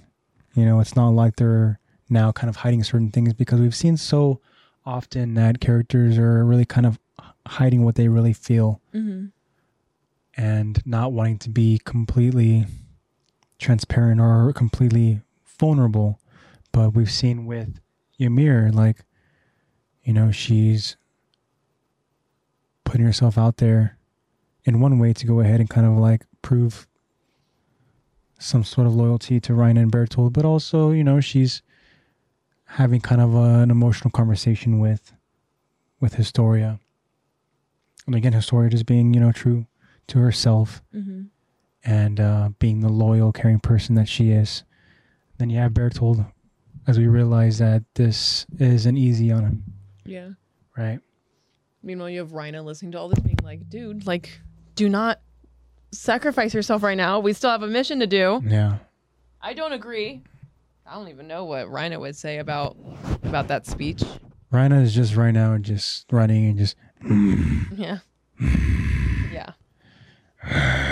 Just trying to be like... Sound like a creeper. Yeah. Like a Minecraft zombie. Yeah. That's the zombie and not the creeper. The creeper is yeah. Be weird if Reiner was making that noise while running. Yeah. What's about to happen right now? But really, it's not Reiner, it's Bertold. Yeah. Yeah. Reiner, yeah. Reiner, Bertold is the bomb. Yeah. He's like, screw you guys having my blood on your hands. I'm going to have all of your blood on me. All of our blood, yeah.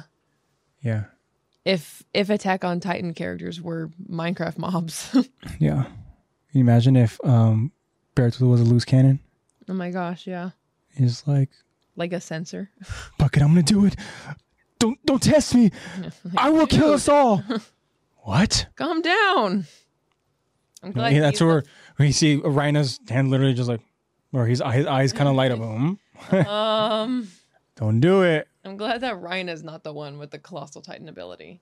Oh my gosh. Think about all the mental explosions he would go through. Blowing people up. Yeah.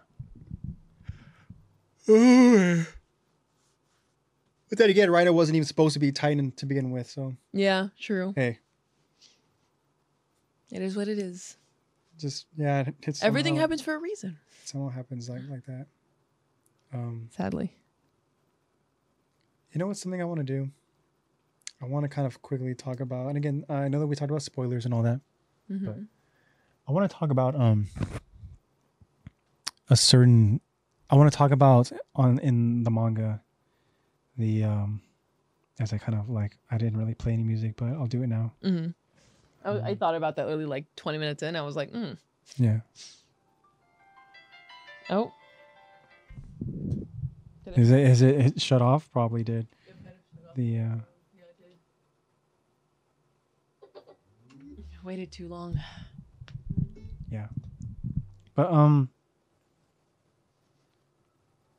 there we go. I want to kind of talk about the manga panel part of Ymir's demise and how sad it is. Oh, okay. I'm gonna go ahead and look at it.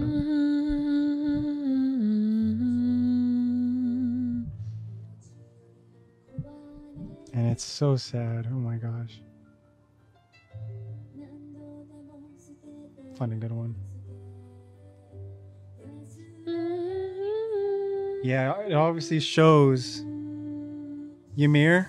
Yeah. He is just like defeated and she's like chained up and everything. And then it just shows Porco as he explains, and he's having this conversation with Rhina, right? And he tells him, but I was able to understand a bit about my predecessor, that woman named Ymir. A pathetic woman who'd been given a grand name. He says, she volunteered to give back Marcel's jaws, didn't she? And then Rhina, just to beat up, just beating down Rhina. Yeah. He says, she did. And then, Marcel just tells Rhina, so, what did you even do on that island? You just got rescued by one person after the next. And it's just like, damn, like Porco one is just like, he has no chill whatsoever. Yeah, no, right? Porco is out of pocket. He's on one. But then he goes and he like. But also he doesn't, Like, just look at how sad Ymir. Oh my gosh, she looks so defeated. And then I don't want to see Ymir like that. Again, I want her to be back. There's like no fight left in her. Yeah, there's nothing left, And she didn't even get. You didn't even get Historia. I know. Right? That's definitely, obviously, that's after she wrote her letter and everything, which, we'll read. And I'll read. Yeah, you'll read. But yeah, it's sad. And, Porco just doesn't care one bit. He's just like, so. He doesn't know that. I learned a little bit about. Pathetic woman given a grand name. Yeah. Okay, Porco. And, it's sad because, again, it's like she just didn't. She never really had a say in the matter. She was just kind of just constantly dealt these cards and having to just deal with them. So, yeah, it's tough. But yeah, I kind of wanted to go ahead and talk about that. Just touch on it. I know that we're going to talk about it again at some point. Yeah. But yeah, so do we have any other final thoughts we want to kind of talk about?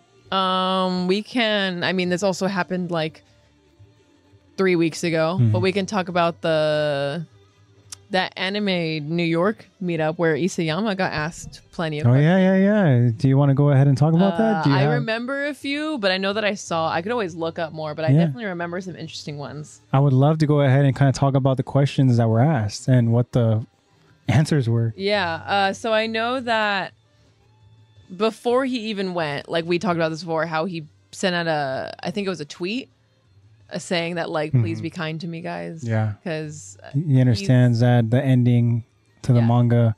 It did not get the best perception response. And everything, right? Yeah. And stuff. And then so there was a point. Reception is the right word. Yeah, reception, that's what it is. There was a point in during the interview. So he has a translator there next to him.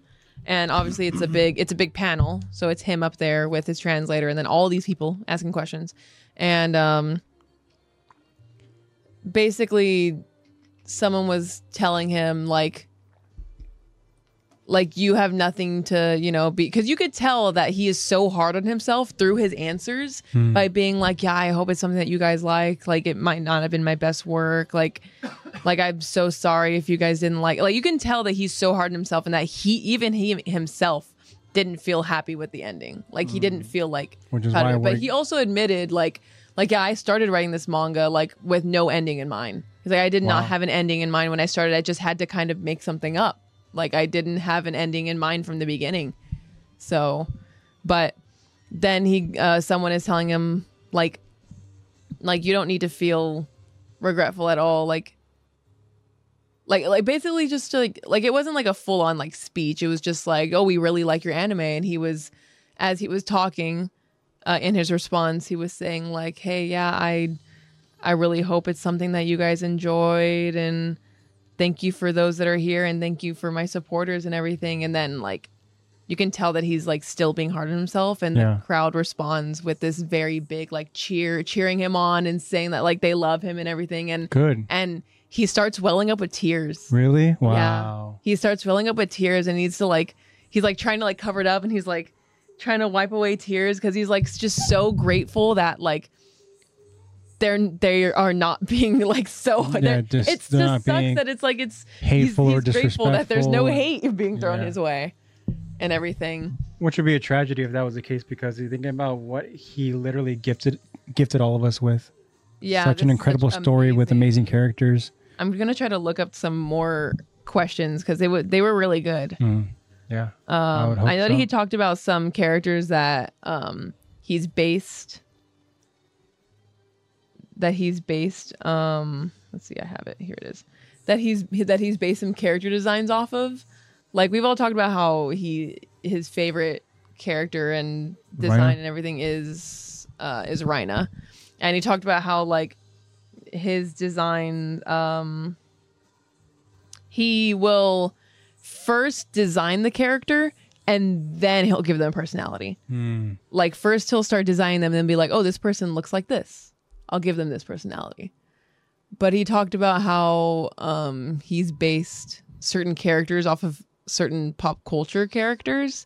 Like, Gabi is inspired by Arya Stark from Game of Thrones. And then I think it's, oh gosh, I can't remember what the character it is. I think it's Connie, who's inspired by Jesse from Breaking Bad. Oh, really? Yeah. Okay. I want to say it's Jesse. Hold on. I have this here. Oh, the original name of the, he said that the original name of the anime was originally going to be Humanity versus Titans. But he felt like it gave away too much of the stories. He was like, let's just do Attack on Titan. And he also wanted the anime to be much bloodier, much gorier. Like, originally that was the idea, but he was afraid that it would have been banned in too many countries. So they decided to limit that. It makes sense, because I know that there's, I don't know what country is it, but then some place put like pants on or like shorts on Titans. Yeah, I want to say it was like somewhere in yeah, who knows? I don't even know. It was somewhere like Northern European, like Switzerland, Germany. Germany is not Northern Europe, but somewhere in Europe, I want to say. But like, if it was gorier, could you imagine like what he could have done with some of these deaths? Like, what could have happened? Okay, I already talked about that. How he has the design before the personality. Oh, okay. It's not Connie. Falco is inspired by Jesse. Really? From Breaking Bad. So it's these kind of like newer characters. Yeah, it's a newer one that are inspired by. And then he also talked about how Aaron's voice actor, talking about the Japanese voice actor, helped Isayama to determine like Aaron's morals. Like, he said that he's never seen Aaron as a villain because the voice actor, like, he feels like the voice actor just gives him too much of a heroic, like, such a sincere, nice, like, main character voice that because of that voice, he's never seen Aaron as like a villain, as evil. So he feel like it's crazy to think that like this voice actor has affected like the morality and the moral view of a character. Like, they really have that much of an impact on that character. And, you know, obviously he's incredible. You know, he's incredible at doing what he does by voicing Aaron. But yeah, Isayama was saying that like he's never seen Aaron as an evil person or as a villain. Like, because this voice actor, he can't see him as a villain. That's crazy. Imagine being that talented as a voice actor. To be able to just like to impact the story with your not voice. Just that, yeah, impact the story, but also impact like your perception. Yeah, impact your whole, like, the literal creator is like, yeah, this guy isn't a bad guy because the voice actor is such a good guy. Like, it's so good. Wow. He also was talking about how Hanji is inspired, the like whole character design and everything of Hanji is inspired by one of his really weird friends. Oh, really? Yeah, Isayama just has like a weird friend that he was just like, she's interesting. We'll make a character based off of her. And that Isayama was saying that his favorite, like some of his his favorite like overall just like consistent moments in Attack on Titan are any interactions between Connie and Sasha. Yeah, because they're so weird. Yeah. Right. Which, I mean, good. I mean, he designed them in a great way. And yeah, just more him feeling loved. regret, and he feels a lot of regret and a lot of guilt for the ending.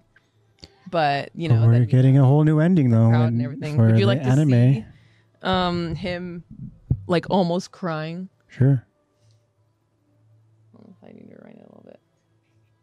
He's definitely very hard on himself, and this is the moment where the audience make him cry. Almost. This is them in response to, like, we love you and everything.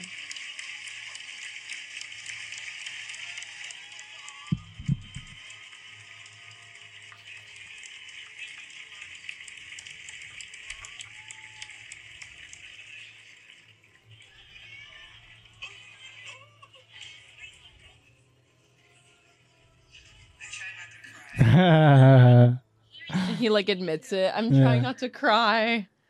But yeah, that's pretty much like the main questions. Yeah. The main interesting questions from Isayama's Attack on Titan panel at Anime NYC.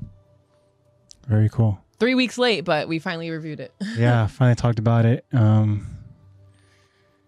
Yeah. And also, too, we got, like, again, the confirmation talking about how just a different ending, right? The manga ending.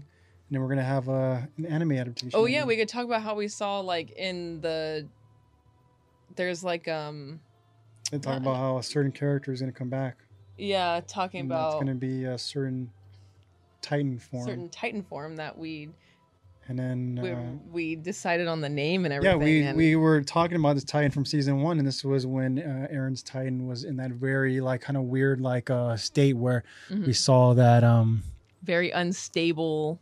Didn't know what to call this Titan, and then it was even a poll question, and you guys all voted as the Berserk Titan, and I believe this is referred to as the Berserker. It's officially referred to as Eren's Berserker Titan. Yeah. So, but that was shown as obviously like some newly. I mean, I'm not sure if it's confirmed, but because you know there's all kinds of speculation out there. But there is a visual of Eren in this Berserk Titan form in what seems to be like a teaser of the new final season, and that, to my understanding, is not in the manga ending. Yeah. So it seems like we might get an anime original ending. Yeah, which would be amazing. Regardless, when Attack on Titan ends, I'm gonna read the ending of the manga. Like, I want to know what different endings was going on, and we can all discuss it and everything. But yeah, having an having an anime original ending is gonna be exciting for everyone. I'm just thinking about how spoiled us AOT fans are. Yeah, no, we get all these endings. That's so crazy. I mean, it's just very sad of how it came about like, I can't help but think of like Isayama being so hard on himself and being like, let's do this whole new thing. But also like, I'm also thinking about like Mappa for being like, here you go. There's not really a whole lot of reference art for this final ending for you to animate. You don't think that here's some new reference art? You don't think that Isayama is essentially still orchestrating it by providing them with maybe his kind of like potential manga panel type stuff, whatever? Yeah, I feel like obviously it's going to be his idea, right? Yeah, it's not like all of a sudden we're like steering off from what Isayama. Yeah, wants. I mean, it better be Isayama's like original ending, because I don't think that there would be like some kind of different creative direction going on that wouldn't be Isayama. Like Isayama he does like his base drawings and everything for it too. But I don't know if Attack on Titan is Isayama's drawing or if I don't think it is. I think I don't know who the illustrator is actually. It might actually be Isayama who does the illustration and the story. And he's just going to have to provide both new story and new illustration for Mappa to then beautifully animate, because Mappa's been doing a really good job with Chainsaw Man so far. Like really, really cool visuals in that anime. If you guys haven't seen it yet, guys, watch Chainsaw Man. New episodes every Wednesday. There are only like 9 episodes in right now. So, but anyways, just a lot of respect for Mappa and a lot of respect and admiration for Isayama, of course. Yep. Oh yeah, for sure. All right. Well, thank you for that, Lex. Of course. here to bring you the Attack on Titan news. What's going on? Mm-hmm. All right. Well, I'll be honest. I don't know if it's still that COVID fog and all that, but I'm feeling kind of exhausted. Yeah. That's me all the time. So I'm ready to go ahead and close out this episode. Yeah, I'm ready. Alrighty, guys. Well, that wraps up another episode of Attack to Talk podcast. This was season 2, episode 11. Glad to be back. Part 1 of our breakdown and discussion. We are very glad to be back. Sorry, guys. I'm still feeling a little out of it. As you can tell, the voice is still a little shaky. We knew this was going to be a challenge this episode, but I feel like we did good. Mm-hmm. Didn't do great, but we did good. So I feel like once we start getting to our usual We're putting something out there. Yeah, we'll only be getting better. But yeah, it was fun to be back, guys. We missed you guys so much. And you guys remember, new episodes will be streamed live on Sundays, and we will update you guys on the times. And if there happens to be a different day, you guys know to get your updates over on Instagram at Attack to Talk Podcast. If you guys are not following us, please follow us. That's where you guys will get all your updates. We also post the different poll questions that we have and where we get the results from you guys. And it's something that we're always excited about. Love the interaction with you guys. Oh, yeah, for sure. And if you guys plan on watching the episode at a later time, the episodes will be published on Fridays. And you guys can watch them on Spotify. You guys can watch them on YouTube. You guys can listen to them on Apple. Click the link tree on the Instagram profile, and that will show you all the many platforms that we have. So yeah, guys, make sure you guys are always up to date, and we will do our best to go ahead and update you guys in a timely manner. There's times where we're still trying to figure out on kind of when we want to do things and stuff. Yeah. It's kind of just a free-flowing thing. Thank you for being flexible with our changing schedules.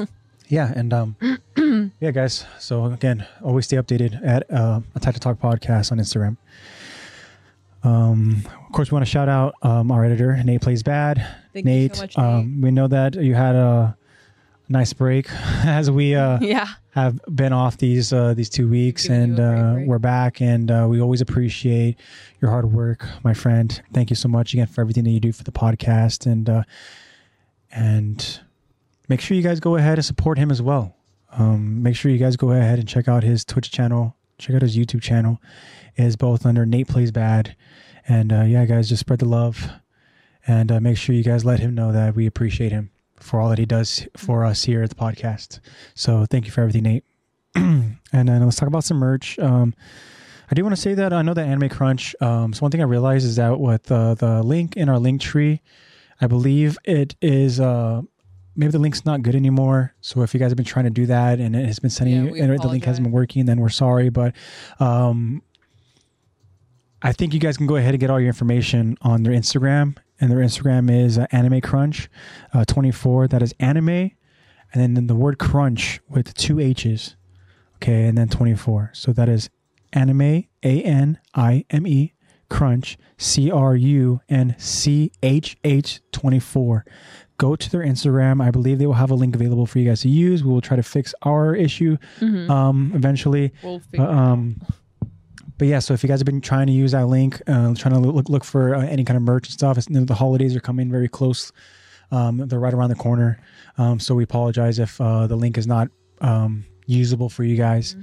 But go to their Instagram. Go ahead and follow them. And then so you guys can always stay up to date. I know that Anime Crunch, they're still constantly posting. So they are still there. Also, you guys can find them at their separate, or say their second Instagram account, which is at Geeky Statues, and that's how you would absolutely spell it. All one word, Geeky Statues. Go check that out as well to see all the other merch that they have available. Also, we have on our in our link tree, we've checked this link does work, and it is the link for Fandomian. And again, as you click that link, it'll give you a 10% discount code for you guys to use, and that promo code is LEX. LEX.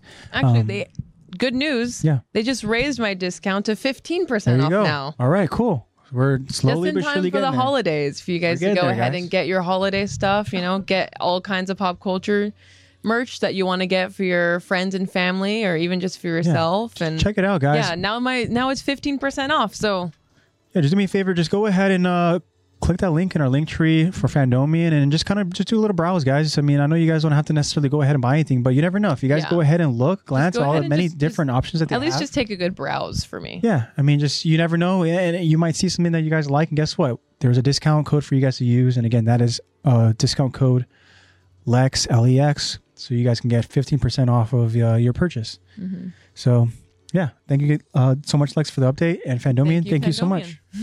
All right. And so let's go and talk about some art. And we're going to talk about a guy that actually you saw recently, somewhat recently, before the whole COVID thing. Yes, literally like right before the whole COVID thing. And that would be our friend of the show, Caesar, who has his Art of Caesar. I believe there's a link for you guys to use in our link tree that will take you straight to his Etsy store. And from there, you guys go ahead and search through the different art that he has available for you guys to purchase. Again, guys, he's super talented. He's such a cool person. If you guys are ever in the area of California and happen to be in the kind of city of industry, right? Happen to be in that area, guys, go to the what's the Frank and Sons Collectors and something else. Yeah, so Frank and Sons. But it's called. Just look up Frank and Sons. Frank and Sons, and it is a absolutely crazy place where you can find. It's towards the front. When you walk in front on the right, you'll see the art. Yeah, you'll see the art. But yeah, it's such a cool place, guys. If you happen to be in that area, I would definitely highly recommend that you go ahead and you visit. It's going to be very crowded, as it usually is. Parking can be very difficult, but just stay the course. Because once you guys make it in, it's amazing. Yeah, there's so many collectible items for you guys to go ahead and search at. Hours. There's so much stuff there, guys. I mean, it's just so much stuff. It's really cool. It's just an assortment of different little shops for you guys to go ahead and browse and see. And our friend of the show, Caesar, has his own little spot there with his buddy Nick.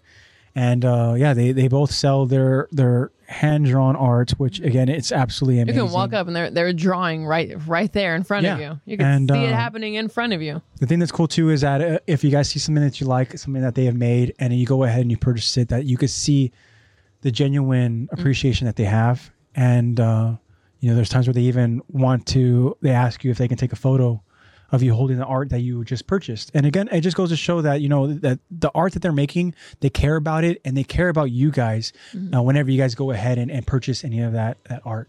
And again, it's such amazing art. And you can go ahead and as you search through the little shop that they have there, they have just an assortment of art pieces. And it just varies from so many different characters, so many different anime. We're talking about even just like comic stuff, DC stuff. We're talking about horror like film stuff. Yeah, a lot of horror film stuff. They have a lot of different art. But yeah, if you guys happen to be in the area, Frank and Son stuff, they have so many things there. And again, as Lexi mentioned, she can be there for hours. I'm sure you guys will be there for hours. You guys, if you happen to be in the area, make a day of it. And trust me, you will not be disappointed at all. And it's perfect for the holidays as well. A little something for everyone. Yeah, but if you guys don't happen to be in the area, again, you guys can go ahead and search and browse through Caesar's art at the link we have available in our link tree. And that'll take you to his Etsy store, and you guys can go ahead and support him there. Also, you guys can follow him on Instagram. That is at Art of Caesar, and that is art_of_Caesar, and his Caesar is spelled CESAR, and then there's an underscore to end that. So, but I'm pretty sure if you just type up Art of Caesar, I'm sure it'll come up. It should just come up. But yeah, again, he's ultra talented and very genuine guy too. Yeah, he immediately recognized me. Yeah, which is so special because. He, as we mentioned, Frank and Sons, he's in a location where there's constant traffic. And I mean, there's so many people. Yeah. And I'm sure that he deals with so many people whenever he's there. Yeah. And for Caesar to go ahead and remember you, Lex. So much so that he remembered the exact piece that we bought too. He was like, oh yeah, like the Tomy piece. I'm like, yeah. He's like, yeah, I also saw her. You have her tatted on your arm. That's so cool. We noticed that. And I was like, oh my gosh, like amazing. Thank you. Oh my gosh. Yeah. Like, I was so flattered. So Lexi made sure to tell him that, Attack the Talk appreciates him. Oh yeah, I had a very long conversation with him about Attack on Titan and how it's like, oh yeah, we still like shout you out and everything. He was like, really? Like, thank you so much. Seems so grateful and everything. And he's officially finished Attack on Titan now. Anime wise, so he said that he was like, hey, now I can start watching. I was like, okay, so wouldn't want to spoil anything for you. No, not at all. Yeah, go check him out. Very genuine guy with some really good skills. Yeah, and then also we have friends of the show that are very talented as well, and they're trying to go ahead and develop their skills, and they're very creative, and then they just have that art talent about them, and then those are two friends of the shows that we have. That is our friend Marco and also our friend Eddie. So Lexi, if you want to go ahead and kind of tell our friends here listening with us where you can go ahead and kind of support our other friends of the show. Yeah, we have firstly we have Marco. He is MARC0 MAMONE. Marco Mamone. And that's on Instagram, and go ahead and check out his art. He has a whole little highlight of all of his art. It's really, really cool. Does a lot of Berserk and JoJo type of stuff. And actually today he just sent me a photo of him drawing. He drew Misa from Death Note in a JoJo style. Really? Yeah. So this is the photo that he just impromptu sent me today. Is my girl. Oh damn. Yeah. Okay. He's like, oh, just a quick sketch. I'm like, what? And then that's available on Instagram or no? He just sent it to me. Oh, okay. And then this is the original Misa drawing that he wanted to do with the original art form. Okay. Colored and everything, and love it. Yeah, a lot of he's really cool. Go ahead and check him out on Instagram. Again, MARC0 MAMONE. And then we also have good friend of the show, Eddie. Yep. Our friend Eddie. Go ahead and check him out. Art de Juan. It's Art DEJUAN. Yep. Check it out. Go ahead and check out his stuff. He's putting out new stuff pretty frequently, so go ahead and check that out. Yeah, we love our friends of the show. We love their support, and don't forget to go and support them as well, guys. All right. So without further ado, let's get to a final close, right? Actual close. Yeah. And in our final close, we of course want to say, guys, that we appreciate your guys' support so much. We've said it plenty of times already in this episode, but we have really missed you guys. We've missed doing this. It's very unfortunate, that we got sick. But hey, that happens. Just thankfully, it was nothing too serious, and we're back. And hopefully, you guys continue to stay the course with us. And we just appreciate you guys' support so much. So remember, guys, to look forward to future Spotify Q&As, future poll questions, which you can find on Spotify as well as on our Instagram. Don't forget to follow, and make sure you guys always stay up to date on the poll and the questions, because again, we love the feedback that you guys give us. We love being able to read the responses to the questions. We love seeing just the feedback on the poll results, and again, we love just kind of talking about the mindsets and stuff, and just kind of like your guys' reasoning. Yeah, and exactly. What you guys would think would, and then obviously opens up new scenarios and everything, and all these possibilities for Attack on Titan. Yeah, for sure. So make sure you guys go ahead and check those out, guys. Feedback is much needed and very much appreciated. Shout out to you, B. Dennis, friend of the show, who always goes in responds to our questions for the most part, and we absolutely love your responses, because you have really good insight. Yeah, your insight is amazing. I'm sure we've said that before, but we really mean it. And whenever we get a response from you, man, it just like it lights up our energy, because we know that we're gonna go ahead and get an awesome point of view, and more than likely it's gonna stem just a whole conversation. Yeah, right? For sure. So we love it. So shout out to you. Shout out to Kyron. We hope that the date went well. I know. Hope your date's going well. Yeah, can't wait to hear about it. Yeah. Can't wait to catch up, my friend. We hope that we get to talk with you on the next podcast episode. So make sure you guys, again, to stay up to date. We'll see you guys next week. We love you guys. Make sure you guys spread that love and positivity. Thank you guys again so much for everything. yeah, we'll see you guys next week. So with all that being said, I am your host, AJ, signing off, saying goodbye. I love you. And I'm going to go ahead and throw it to Lex as she goes in and says bye as well. Yeah, and I am Lexi. And once again, miss you guys so incredibly. And hope you guys had a very safe Thanksgiving. And hope you guys are getting ready for that Christmas spirit. And hope to see you guys next week. Thank you so much for joining. Yep. Well, that being said, guys, I love you. And bye-bye.